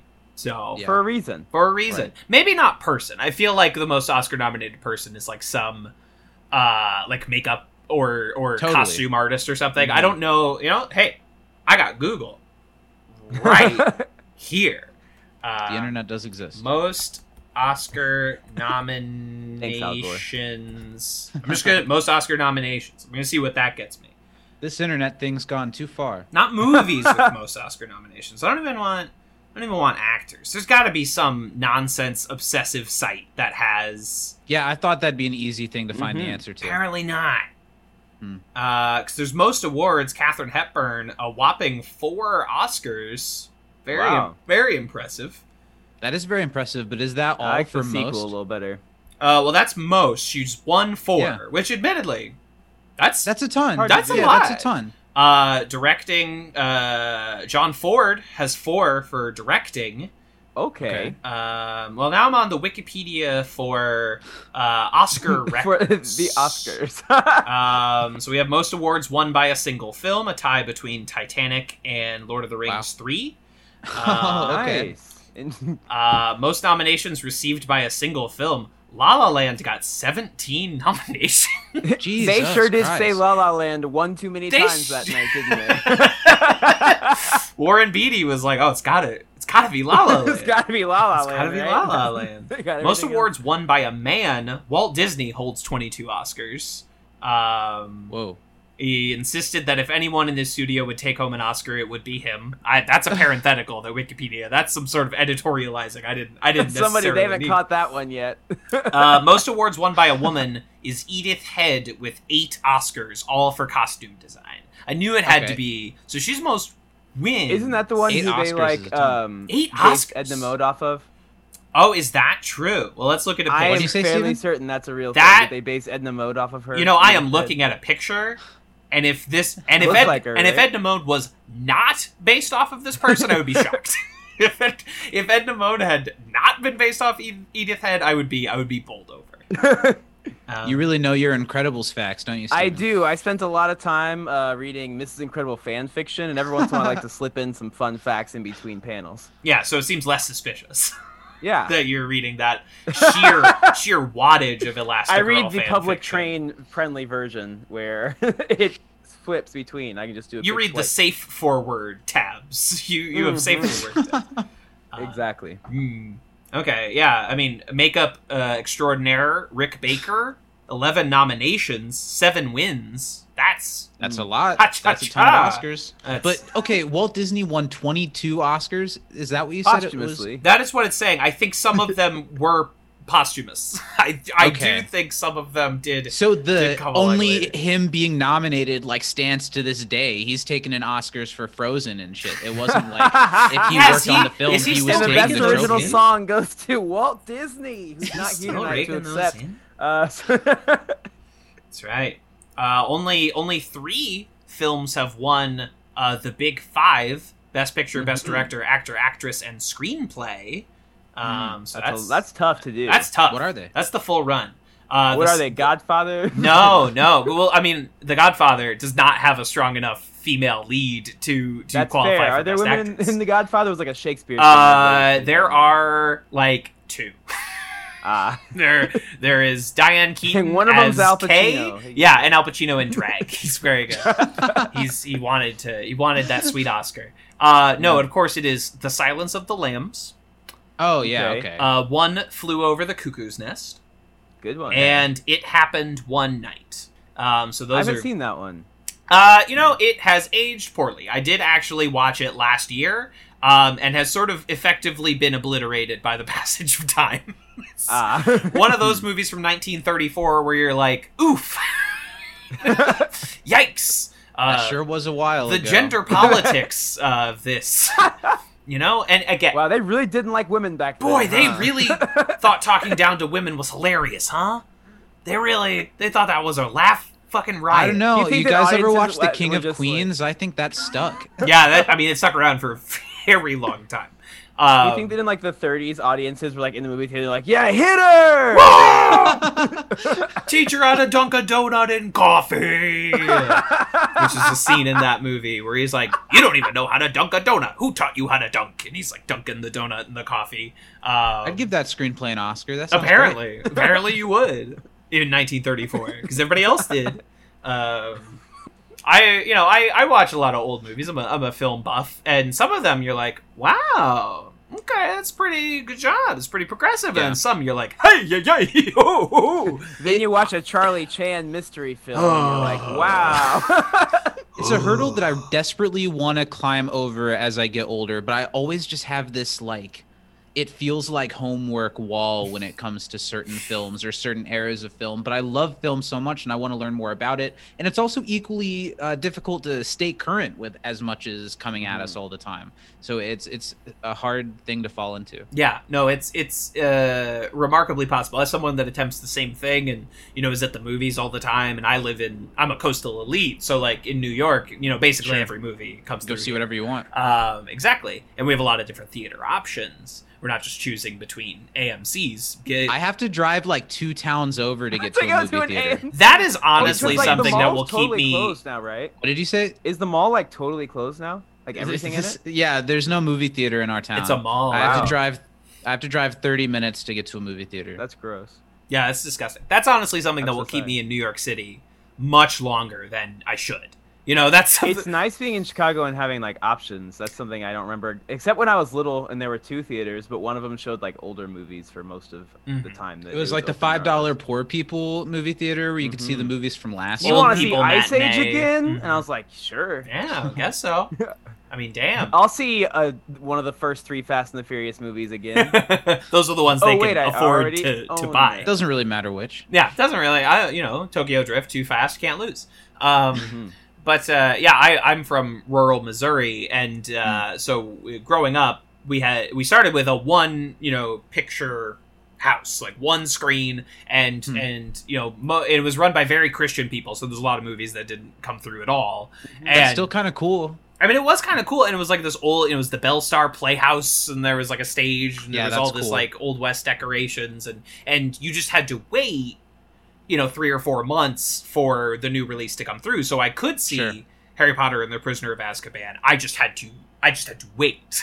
For Ice Age to stop playing. Or Ice, Yeah, exactly. yeah. I had to wait. Oh, Ice Age ran the fucking gamut for 13 straight months. It was unbelievable. I'm surprised that one didn't get the big 5. Well, and it's tough when they keep intercutting the women Harry in Potter Ice movie Age? with clips from Kirk Cameron's Left Behind. It's really tough to follow at that point. Yeah, it's really tough once you've seen Fireproof. It's like, what's even That's a fair point.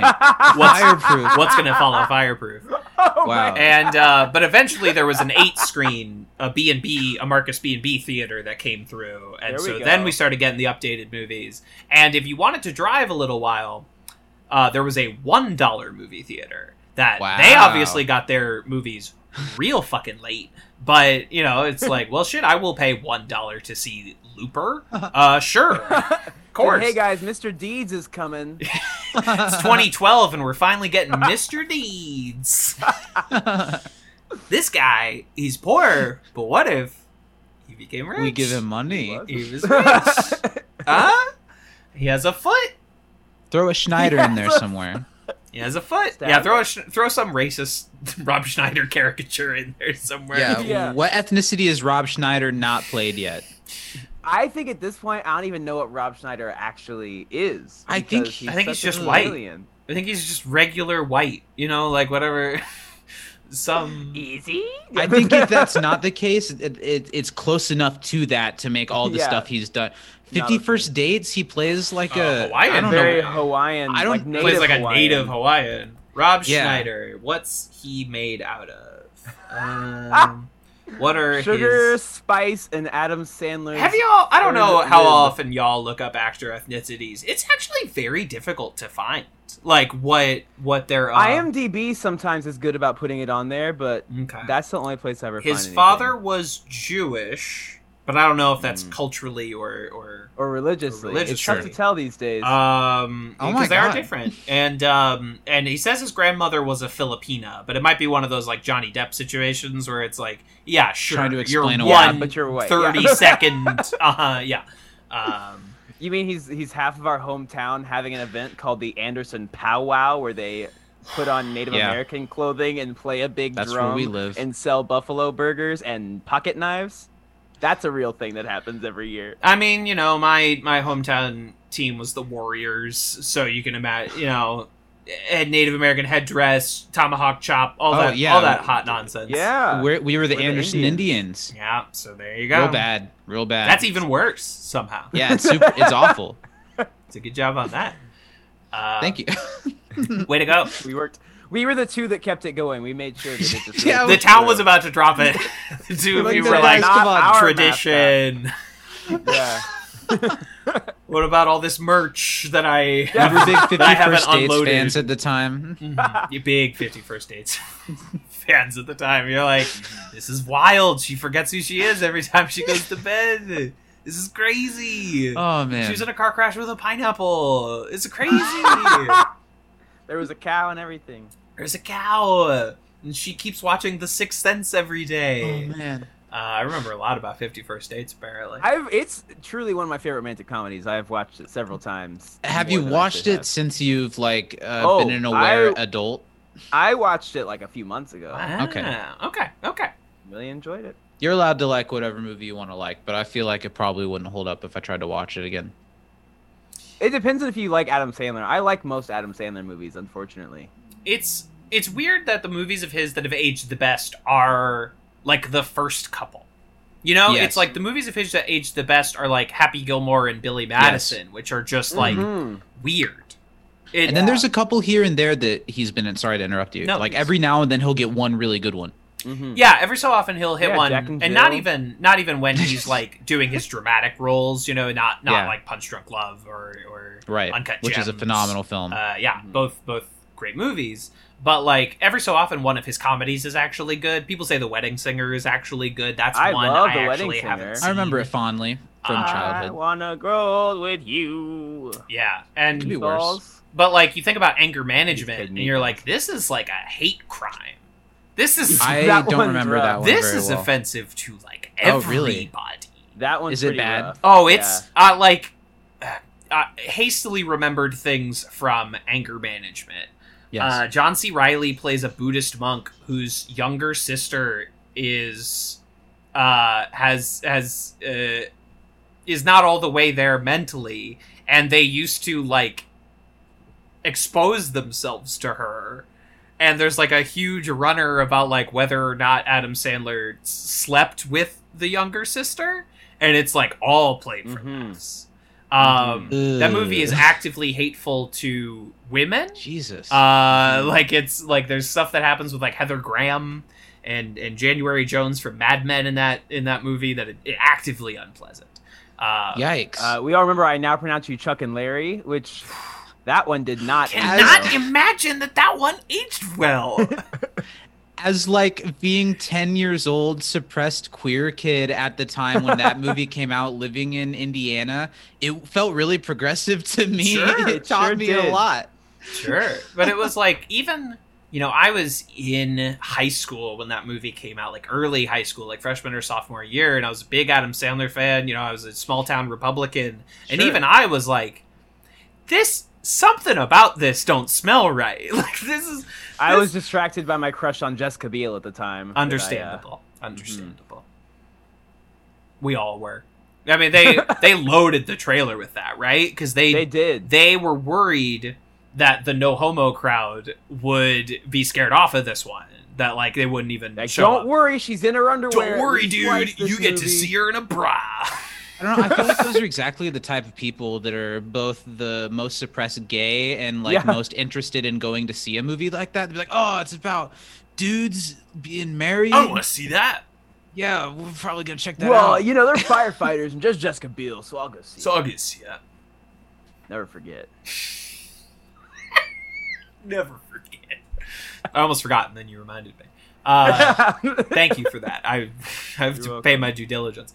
But this is, Yeah. of course, the interview portion of Advanced Community Studies. Yeah. And I think we talked about all the stuff we were supposed I think to talk that's it. about, right? This was great. Thanks for having us. Put your plugs down, and Yeah. So, but I'm thrilled to be joined by two lovely folks, the hosts of You Can't Disappoint, a podcast, a rival community podcast. We'll take you down one of these days. That's right. Well, we're almost out of episodes, so your Yeah. time is coming. Yeah.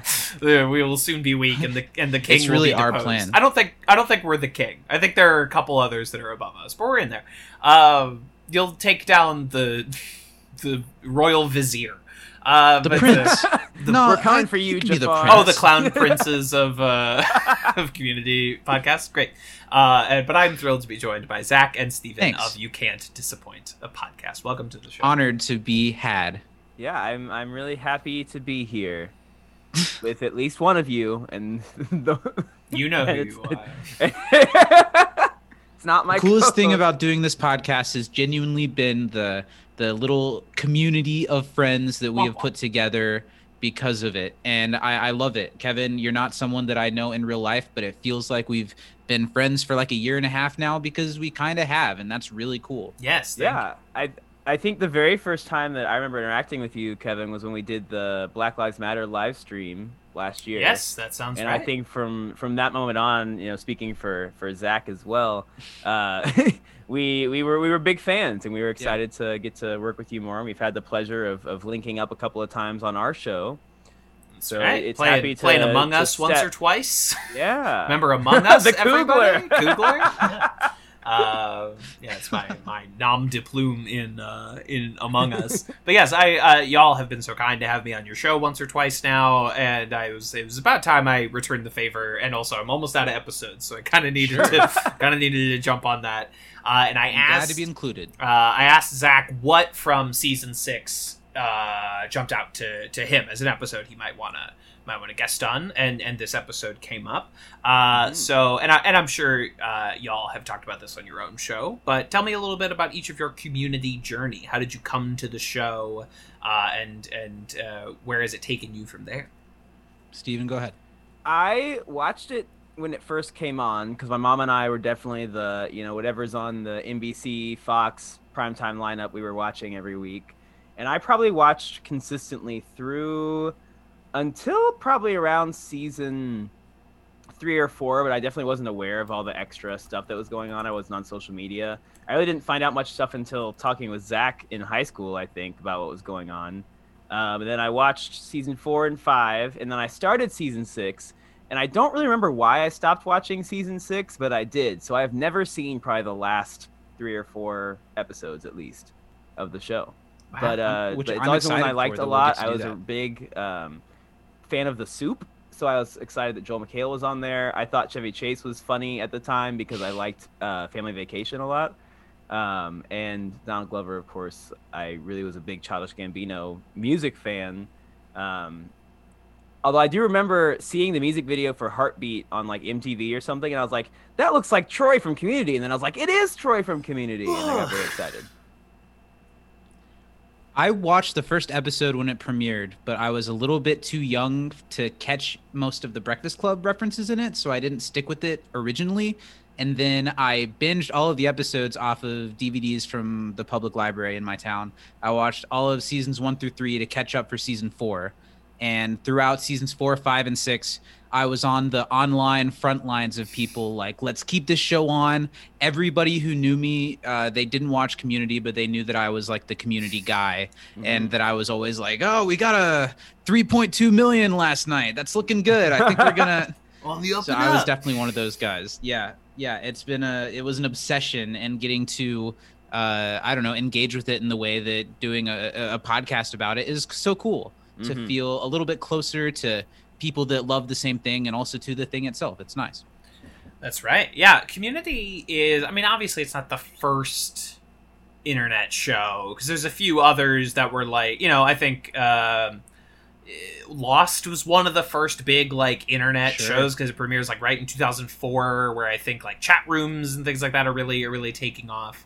But Community is a show so intrinsically linked to internet fan culture in a way that a lot of its contemporaries aren't. I mean, we're now all annoyed by people that just talk about The Office all the time, but like that show was never on the bubble in the same way, and did not need to spur on legions of online fans, fan campaigning, hashtagging.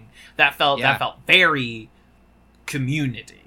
Yeah, and it makes it like it's not just a show you really like; it's my show. Yeah, you know what I mean. It's more than even like Office super fans. I don't know. You feel like you're just part of the show when you get to like fight for it, and when it's the thing that you love that no one else seems to know about it, and you get to see other people fall in love with it. I don't know, it makes it more special to me. Yeah.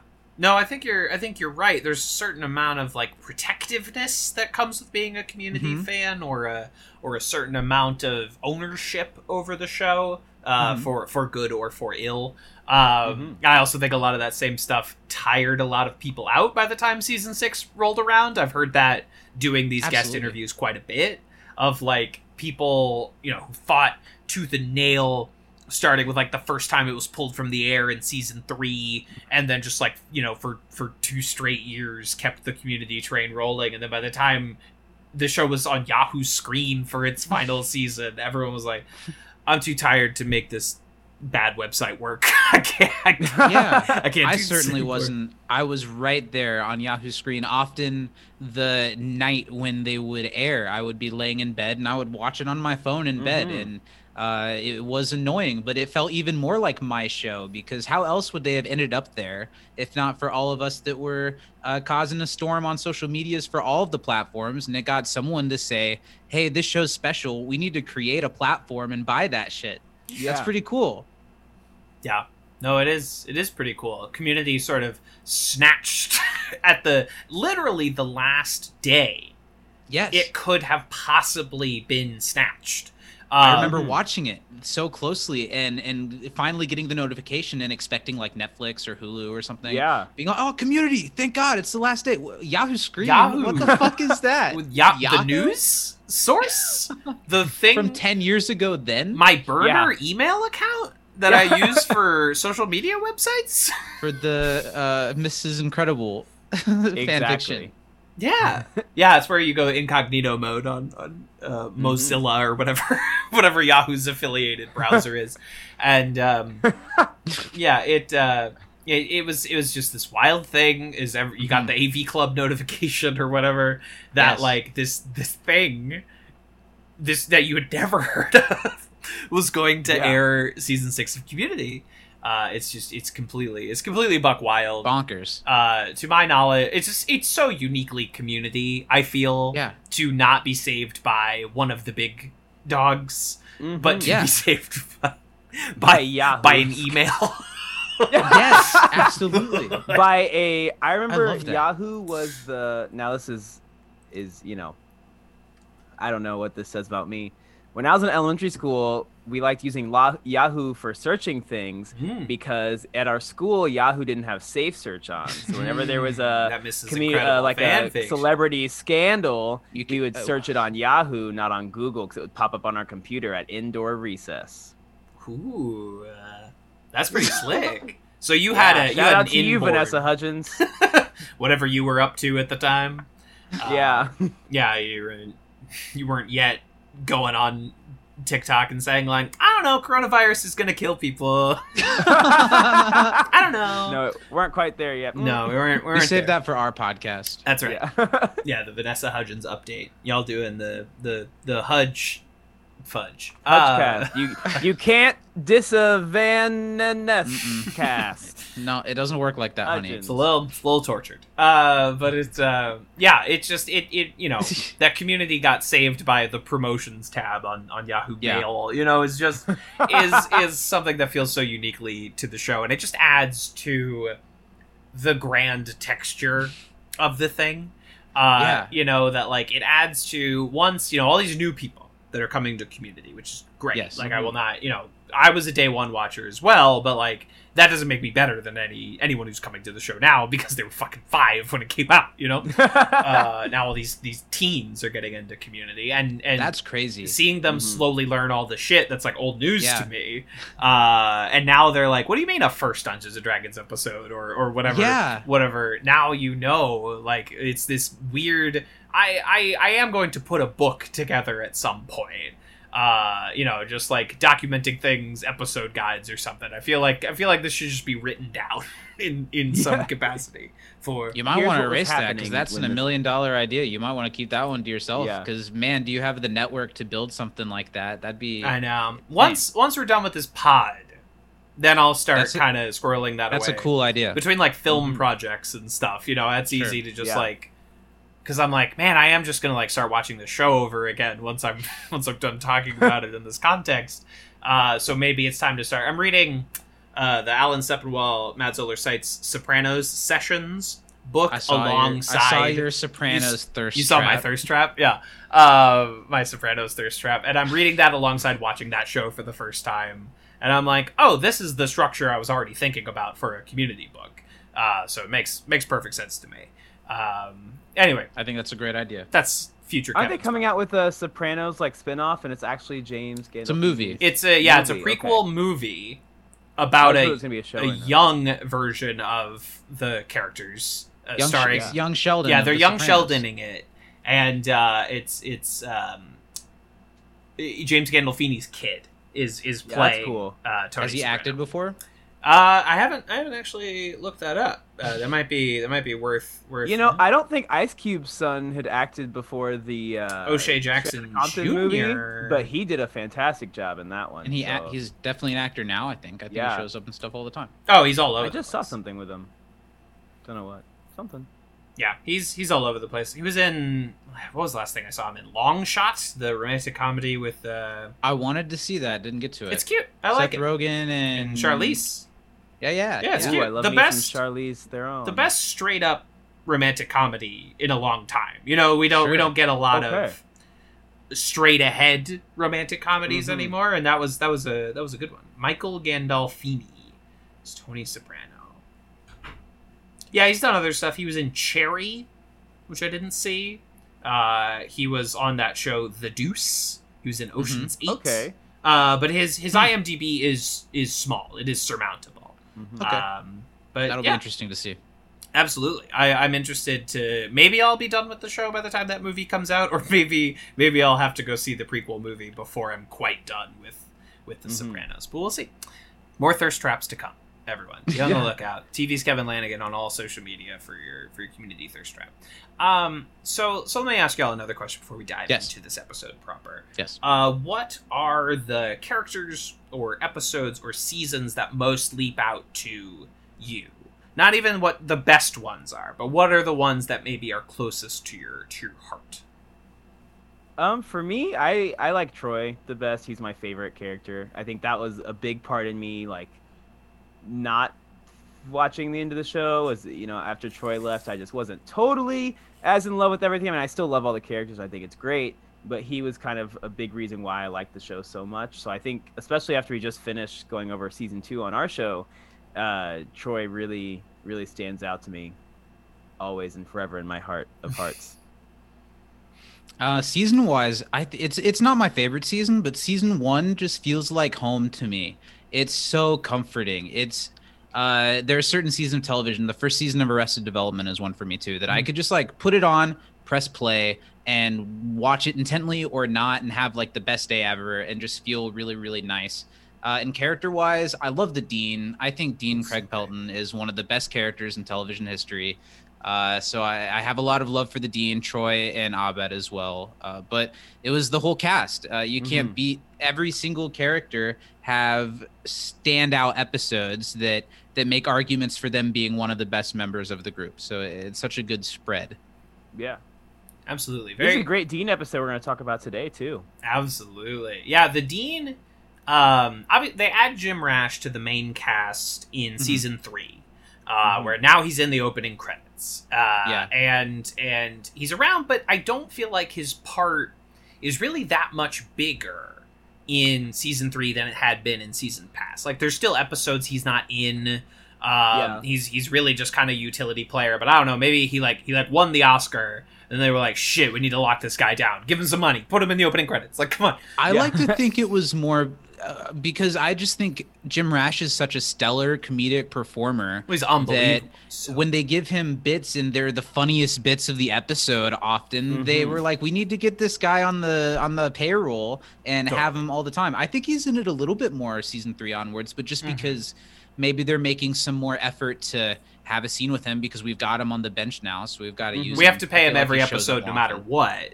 So he might as well be in every episode, right? But it's season 3 is the first time we get a Dean-centric episode with the episode where they're filming the commercial, which is a great episode. I feel like it's maybe just a couple ahead of that one. It's maybe the season 2 flashback episode, Paradigms of Human Memory, where they're like, oh, we need to maybe lock this guy down, like permanently, like where he's oh my god, he comes in just a killer string, and they're all funny. Tina Turner, the clock's ahead, and it's just Jim Rash's voice and the way that he.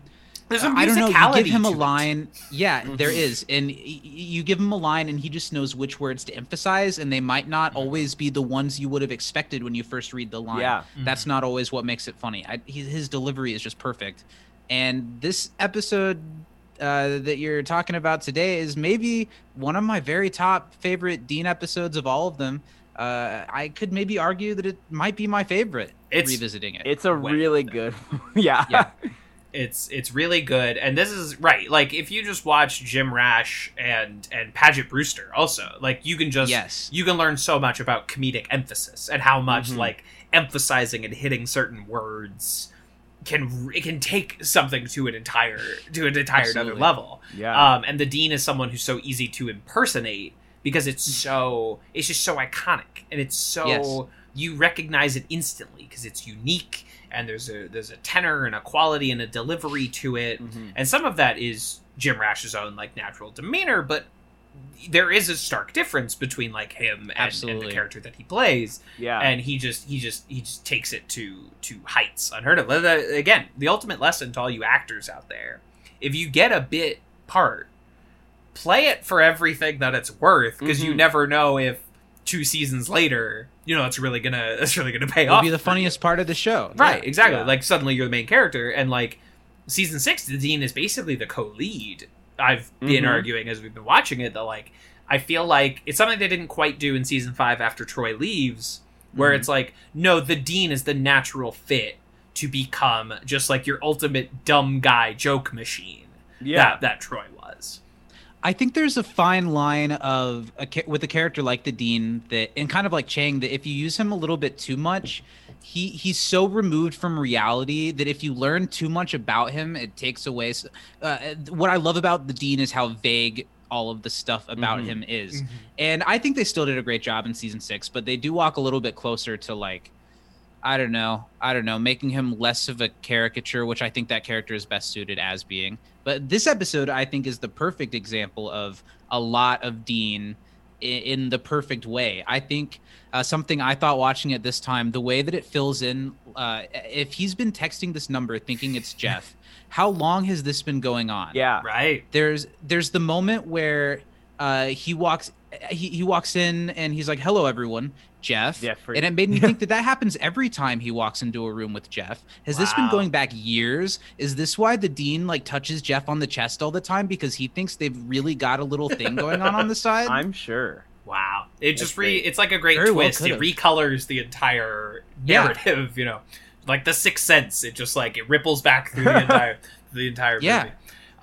Yeah, you're absolutely right. It's such a good bit, and that moment So funny. where Annie's like, "That's not Jeff's number," and the Dean just has this like moment of realization on his face, and he's like, How could "Jeff, I be how so could you give stupid?" Annie a fake number?" It's just beautiful. The timing is excellent. It's such a good like character moment. It's just really it hits so strong.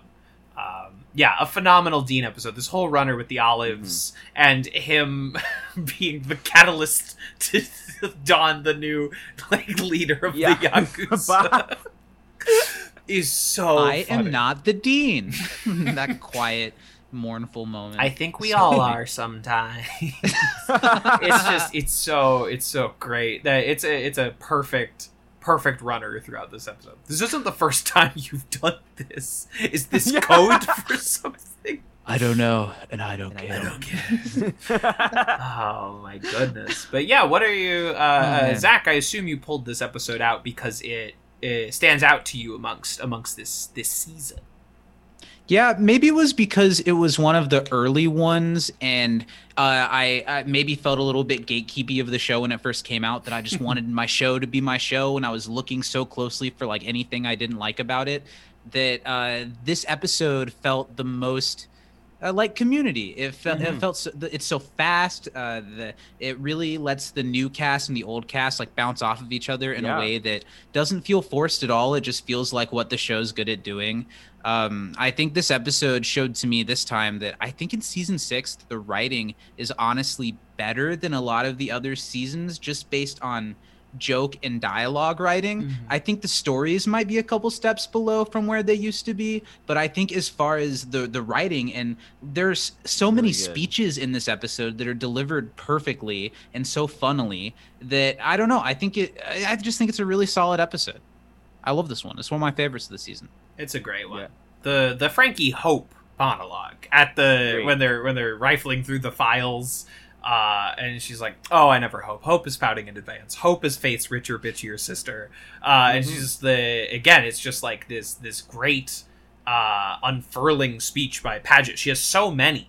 She acts it so well too. I loved watching her face during that moment, because you saw her mind go through all. It just didn't feel like a rehearsed speech at all. It felt like she was coming up with this as she was saying it, and I thought it was acted tremendously. Paget just fits into Community so well in ways that I think they tried to do with other characters before and did a pretty good job with it. But Paget, for some reason, just fits so perfectly. Yeah, I like the pairing of her with Annie in this episode, because I think that they kind of she and Alison Brie just bounce off of each other so well. Mhm. And, you know, Paget's obviously older than Annie is in the show. And so there's that kind of like dynamic that I think plays really well. Same thing with Britta and Elroy. Britta and Elroy together, I think, is a hilarious combination, especially drunk Britta and Elroy is just hilarious. I think it's so funny. It's really good. Elroy has some really funny moments all throughout it. I love his speech about, well, back when I was younger, I would say, remember yeah, when that candy 50 bars cents could were give you a 50 candy bar. cents. Or the couple of things like, hey, Elroy, our friend just left and we're kind of sad. He's like, oh, you people are close. You Just guys the way that close? he Yeah, has that you was guys so close? funny. a different type of outsider vibe than Frankie does, where he's often commenting on, I don't really know these people. I don't have any Yeah. emotional attachment to these people. Whatever's going on here is weird. I really like the way that he fits into this one a lot. Absolutely. And I think that, especially, you know, comparing it to where we are in the show, where, especially in season 1, Pierce kind of delivers those, okay, I'm old, so I'm out of touch with the thing. I don't know you guys super well. But I think the way that Elroy does it is really funny here, because he kind of is filling a couple different shoes at this point in the show. And so he's getting like a couple jokes that maybe would have gone to other people before, but he just delivers them so well. It's great. Yeah, they do a good job, I think, in this season of bringing in these new characters and integrating them perhaps a little better than we did with Hickey. You know, where Hickey always kind of felt removed, but we still... I love Hickey personally. He's great, and having just I rewatched agree with it, you. like, Banks kills every season, but there's something about Hickey that never quite blends, and it just never, you know, I understand bringing him in as, like, the new Pierce. It just, he was a he's- tertiary character. He wasn't like a part of the He's group not at as all. integrated as Paget and Keith David end up being. Absolutely. And they have, you know, so and it's not a 1-to-1 replacement like it kind of felt yeah. with Hickey, where it's like, well, Elroy, you know, he's kind of like a moral force like Shirley, but he's silly like Troy, and he has like Pierce's out of touchness, but he doesn't have the Exactly. shame that Pierce had about being out of touch. Elroy He seems like a decent guy. yeah, he seems like an okay dude, like overall, which Pierce often proved not to be. And then, you know, Paget, you have like, okay, yeah, she's a little prickly, so she's kind of, you know, a replacement for X character Y. But they do a good job of bringing in new characters without it just feeling like, here's Yeah. new Shirley. Here's Yeah. yeah. Yeah, let's all sit in what I just said. I like that. Let's just Let's Ask say in the that. afterglow. Let's just ruminate on all my wise. I will community say, details. having not seen a season 6 episode in a while, seeing the opening card was a little sad because there was a lot of space there. A lot of empty spaces, a lot of drawings without I respect names. that they keep the length of it though, because that theme song is so essential to Yeah. make it feel like an episode of Community. And Completely. the way the theme song ends and bleeds into the opening shot of the next part, it's so essential to the show that it is a little sad to see like the drunk banana or whatever that Like the they've flamingo. replaced someone's name with, but I'm so glad that they kept the length of it. Yeah, I almost, it's just a money and like contract issue, but we just like, I wish we could just get Paget and Keith names in there. Like, why? Absolutely. You just pay them a little bit more for that contract, but I guess that's what keeps. Or like it's a show on the internet. You can probably put whatever you want on there. I don't Yeah. know. SAG-AFTRA, they'll come after you, dog. You don't Sure. mess around with SAG. Sure. They'll make your life a living hell, and all that. Like the order that you see people's names in is all like negotiated by, you know, shadowy figures that have nothing to do with the show.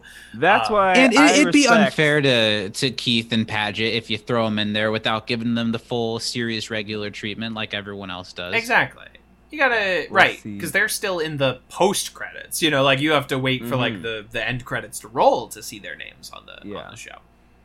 Well, that's why I respect Murder, She Wrote, starring Angela Lansbury, because their opening credits are in alphabetical order, so it takes all the pageantry and ego out of it. That's how you do it. Something that always, now we're talking opening credits. Something that always bothered me is when I was watching something like Smallville, and a character Okay. would leave the show, Yeah. but they didn't want to pay to design new opening credits, so Yep. that actor Would just keep stayed in the appearing. opening credits for a long time. Like after PD left for seasons, but they're like, no, we can't afford to change the opening credits. Can't afford to open up Adobe This was the Premiere CW Pro of and yore sub before it they in. actually made money on their It was when the superhero shows. WB, you know, and it was like, Oh, wow. we're doing a Superman show, but he can't be Superman. Yeah. Yeah, his name's Clark, and he has lots He's of in powers. Smallville, but he can't put on that S until like the last shot. Like it's. I mean, isn't it the same way with the superhero shows they do now that they can only be certain things? Hello? Is your house Do you on need to fire, go? Zach? No, we're good. My significant other is cooking dinner. So Oh, okay. Well, that's good. to be expected. Again, I ask, We're is your good. house on Is your fire? house on fire? That did not answer the question. If it is, it's someone else's problem. Oh, great. I'm no, podcasting. Yeah, bigger things are being done. Our apartment's really small, and the smoke alarm can't be unplugged, and it's wired into the wall, and it's right next to where we cook. That sounds. So anytime. That sounds terrible. Yeah. Anyway, sorry to interrupt. You're all good. I can't. I don't know. We were talking about like opening credits or something. I completely lost whatever train of thought. Oh, the CW superhero shows, right? Is that like now they're obviously. I mean, it's what the CW has built its fucking ground on. Yeah. Now it's like 80% of the CW Yes. is DC superhero shows, but also despite superheroes being fucking everywhere all the time, I still feel like half of these shows are ashamed to be based on colorful baby books. Yeah. So like, Oh, sure. we have to spend a season where the Flash is not called the Flash because that's stupid. He's called the Streak, which is like, yeah, that's much better. That's so much That's cooler, much better. obviously. Or they never like I'm Fast Guy. they so rarely call Hulk. He has to be like the green guy, the big guy. You know, they never refer to it because they're still ashamed of being based on little baby books. And I'm like, Yeah. what is the point of all of this? Like, we all know what this if you is. can't use the baby names. Use the baby names. Yeah. We have to spend a season where he's called like the Devil of Hell's Kitchen before. Just like, how's that? Just call him Daredevil. We're watching a show called Daredevil. Just call. We know what We know who this guy signed up is. for. Don't stop fucking around. That damn Christopher Nolan ruined it for everyone. That's where it started, I think. Anyway. That guy. We've yet to have a Batman movie that's made by someone who doesn't hate Batman comics. But one day, Maybe. One day. Maybe one day. on the 87th Batman movie, maybe someone will finally actually like that dude. But it'll be a fun, auspicious day. What do we make of the Ruffles plotline in this one, folks? I love we Ruffles. haven't Ruffles. Excuse me.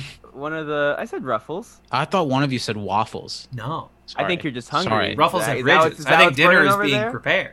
Yeah. I'm more hungry for Ruffles than waffles. I'll be honest. I think it's a perfectly serviceable plot. It feels very community. My biggest issues are almost when they try to then make it have some type of emotional pull, or like Annie's gonna leave the school over it, or like how's the school? Of course, a dog got a degree at Greendale. That's Greendale. Yeah, The I feel like stakes don't feel everyone's high. so Yeah. shocked. They're like, Annie's like, well, if you're gonna say mean things about this dog that went here, I'm gonna take my talents elsewhere. And Patrick Brewster's like, okay. Okay. See ya later. I mean, I hope you're Annie's kidding. filling out The her Eighth form. episode that's been about Annie Yeah. maybe transferring.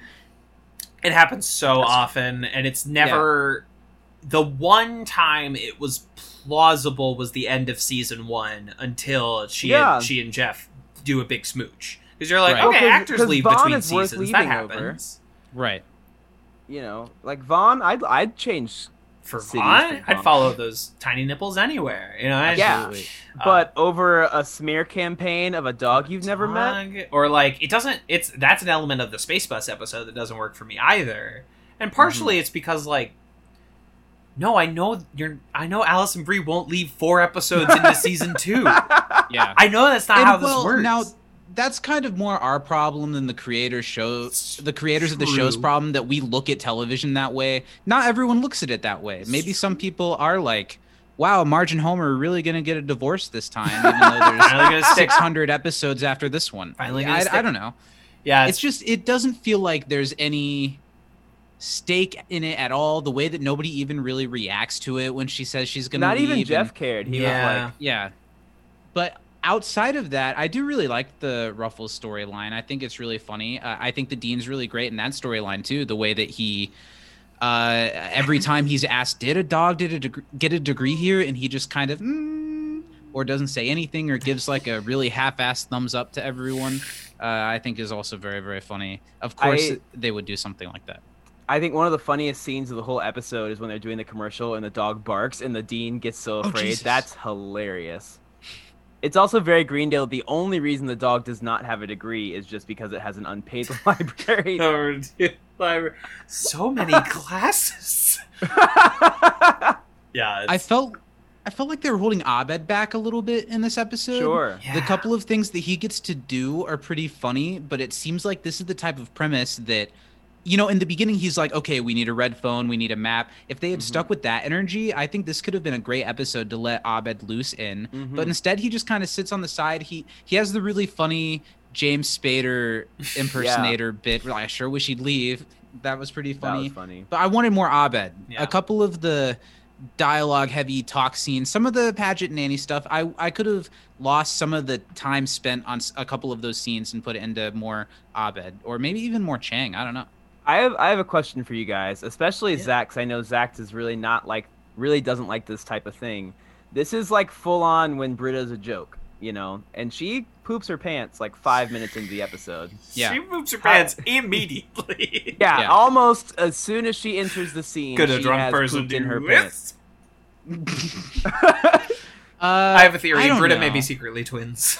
Yeah, that's a funny bit. That was a funny line. I don't know. Yeah, it's not my favorite Britta episode. Even the crazy sci-fi music video scene that we get, I think it that's feels a little, to me, it feels a little weird for weird's sake. And then as soon as it's done, it's like, okay, we're not touching that ever happened ever again. Yeah. Then she just falls asleep for the rest of the episode. It's I very like it. strange. It's visually cool. It's fun to watch Britta act out this music video, but I don't know. It's a little bit of a weird Britta episode. It doesn't- I love the part where Jeff says, or no, she's gonna make a Banksy stencil of a dog and put it all over the school. And Jeff says, I have a better idea. How about you go get a bunch of coffee, drink all of it, then bring us some coffee? And she's like, yeah, Yeah. I like that better. And she goes and does that. It's I think funny. that's The funny. way, if you watch like the background after she poops her pants, she's like running back and forth. She's running back doing this little, behind. doing this little like full pants dance. That's funny. It's very funny, but you're right. I mean, like it could not even generously be called a plot line. It's just sort of Yeah. like Britta No. shows She up, just pooped? does a Britta couple shits her bits, pants. does like a And fun. hangs out with Elroy. I think it's very like, you know, I like the scene with her and Elroy. I think it's fun that these two characters are bonding, and this is not a relationship they go back to a lot in this season, but it does come up a few more times, like kind of the dynamic that these two characters have. And you know, I like the music video sequence. It's kind of a new muscle in Community's, Sure. you know, repertoire. It's a They're new flexing that Yahoo screen money. That's right, where they can just like do this weird elaborate like music video sequence that doesn't go anywhere. It is cool. It's just that it doesn't go anywhere. It does not go is the anywhere. only It thing does for not it pay for me. off in any qualitative ways. They don't even like use that music in the commercial or something. It just stops. Well, and Yeah. I kind of wish that they had used. I think it would have worked better for me if they used the song at the end of the episode, like in the end, like Sure. the end credits, because it's just like a generic. Now, no offense to the Community background music, is always really great, but it's not, you know, anything to write home about. The credits song in this one. Yeah. Sorry, Ludwig. They just the like. It's just the same recycled music that's always, yeah. Yeah. That's you don't hear it much on like Netflix or something, but on the DVDs it's like the end of every like extended credit. Season 6 has it every time because their post-credit scenes don't even put credits over it. Like the little No. tags, they don't even have credits over it now. They just play the full credits over black. Now there's just like a short film at the end of every episode of Community, which is fine with me. But yeah, it doesn't. You're right. They could have put that as a bed over something, but it doesn't really. Something. It's like they forgot. I don't know. Or did I almost felt like they were trying to tell a half-assed joke about how you feel when you're listening to a song you like while you're drunk. How she like sees herself all dreamily, and then it cuts to her drunkenly, awkwardly Yeah. screaming the song. Yeah. But even then, I felt like the joke was like 3/4 of the way there, and if they just pushed it a little bit more, it could have been a really nice little thing. Yeah, it was not. I don't know. It's not fully fleshed out. I agree. Nor is like Chang has kind of like a runoff thing filming a porn. I don't know. It doesn't really. Yeah, he was. Now, I like Chang's thing in this one because it really is very tertiary Chang does to where Greendale. Yeah. That whole thing at the end is really funny. The way that he tells Jeff he's going to do it, and Jeff is like, yeah, okay, whatever. Wait, what? That part's pretty funny. And although at the end when they're all watching the video and the dean is like shielding his eyes but looking underneath where he's shielding his eyes is really funny, and you actually see Ken Jeong's head on a video screen like kind of gyrating a little bit, and I don't know, it's silly and stupid, but Abed's like, what lenses you use? yeah, That's you very might funny. yes. You might be I a like genius. these types of Chang bits in the last couple seasons. Give him something, let him get bit by a cat, and let him go do his thing for the episode, and Ken will sell the hell out of it. So I didn't mind it too much. Absolutely, right. There's a lot of good moments for a lot of the characters. I guess it's an Annie episode if it's anybody's. Yeah. But it's really, I don't know, this one for me is kind of like lives and dies on Jeff, Frankie, and the Dean. The Dean, yeah. I agree. You know, Jeff has And a lot of almost good lawyer specifically moments. Frankie in the Dean. Jeff does have some good moments, but I don't feel like he's really the driving force in this too much, other than I don't know, being kind of a foil for Annie. But then Frankie is the ultimate foil for Annie in this one and does a better job at it.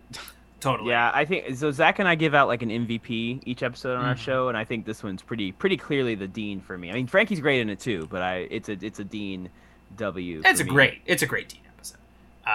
Yeah, absolutes. Well, thank you both for sharing your thoughts on this one. Yeah, this is not one you show up for the plot. You're like, there's a lot of good gags. Oh, no. It's kind of like a 30 Rock in that way, where you're like, I'm not Sure. invested in the events of 30 Rock. I just think they say a lot of funny things. They do lemon. Yeah, that's great. Yeah. So, Yeah, I agree with you. I think the idea is funny, and the performances and jokes are really, really strong. Honestly, if they just took out the Annie maybe leaving thing of it and let it be kind of a low stakes 30 Rock-esque episode, I would have liked it a little bit better. But when they try to push it towards being this big, meaningful thing, it doesn't work out too well. that's the thing the writer's room had that parlance of starting with Modern Warfare. They're like, okay, when we do these like conceptual ideas, like what is the Jeff and Britta fucking of this episode? What is the emotional core? Yeah, what is the thing absolutely. we're trying to push through?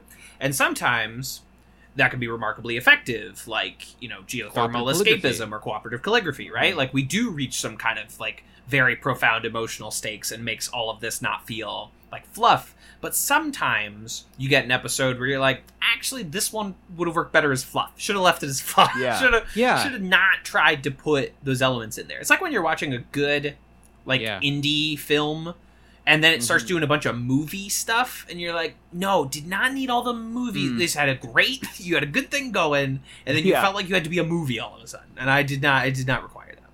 Like the end of Totoro.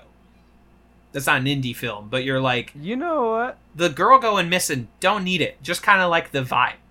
It's kind of like these little girls hanging out with this big, bear. Totoro stuff within reach. It's back there. It's fine. Totoro's out of reach. Ain't that just It his is. way? It is.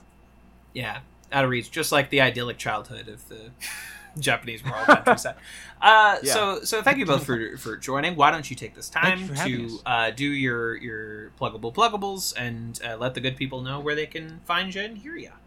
Yeah, you can't disappoint a podcast. You can pretty much find us anywhere you listen to your podcast, unless you listen to like a really weird, obscure platform where we might not be there. But we're on some weird ones, so come find us wherever we do We're episodes every especially Monday. on the weird ones. Yeah, we're highly promoted on the weird ones.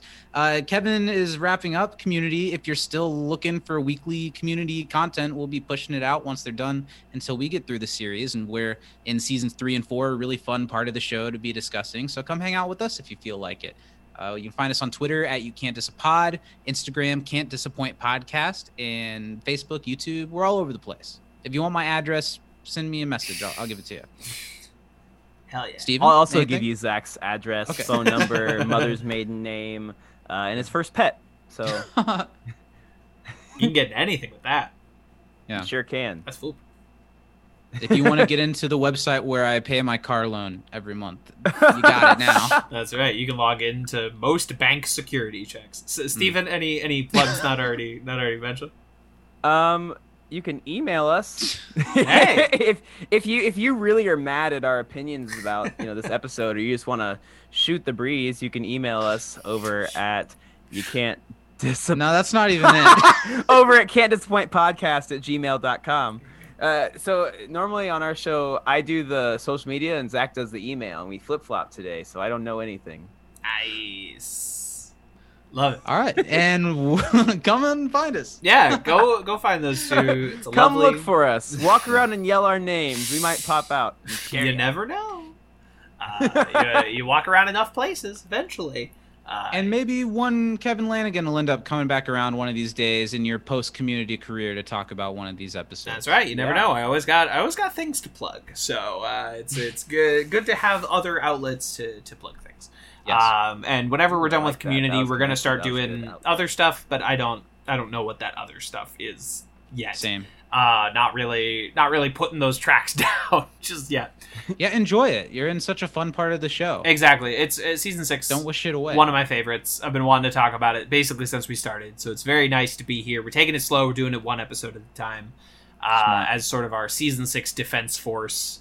Tomorrow we're having a big round table about the episode that follows this one that deals with like queer issues in a really interesting lens. So we're having like a big queer round table, big table of gays. And do you think that episode's well handled? Do you like what they do? In I that do. one? I think haven't it's seen it in a while. I think it's fascinating. I think it's a completely unique perspective on a contemporary queer identity and how that can be leveraged to sort of remove your fundamental humanity. It's a very interesting episode that I'm very excited to talk about. But thank you both once again for joining me. Thank you for And having us. Thank you. This is the part where the music fades in. I'm sure you'll find about 8 minutes in there that's usable.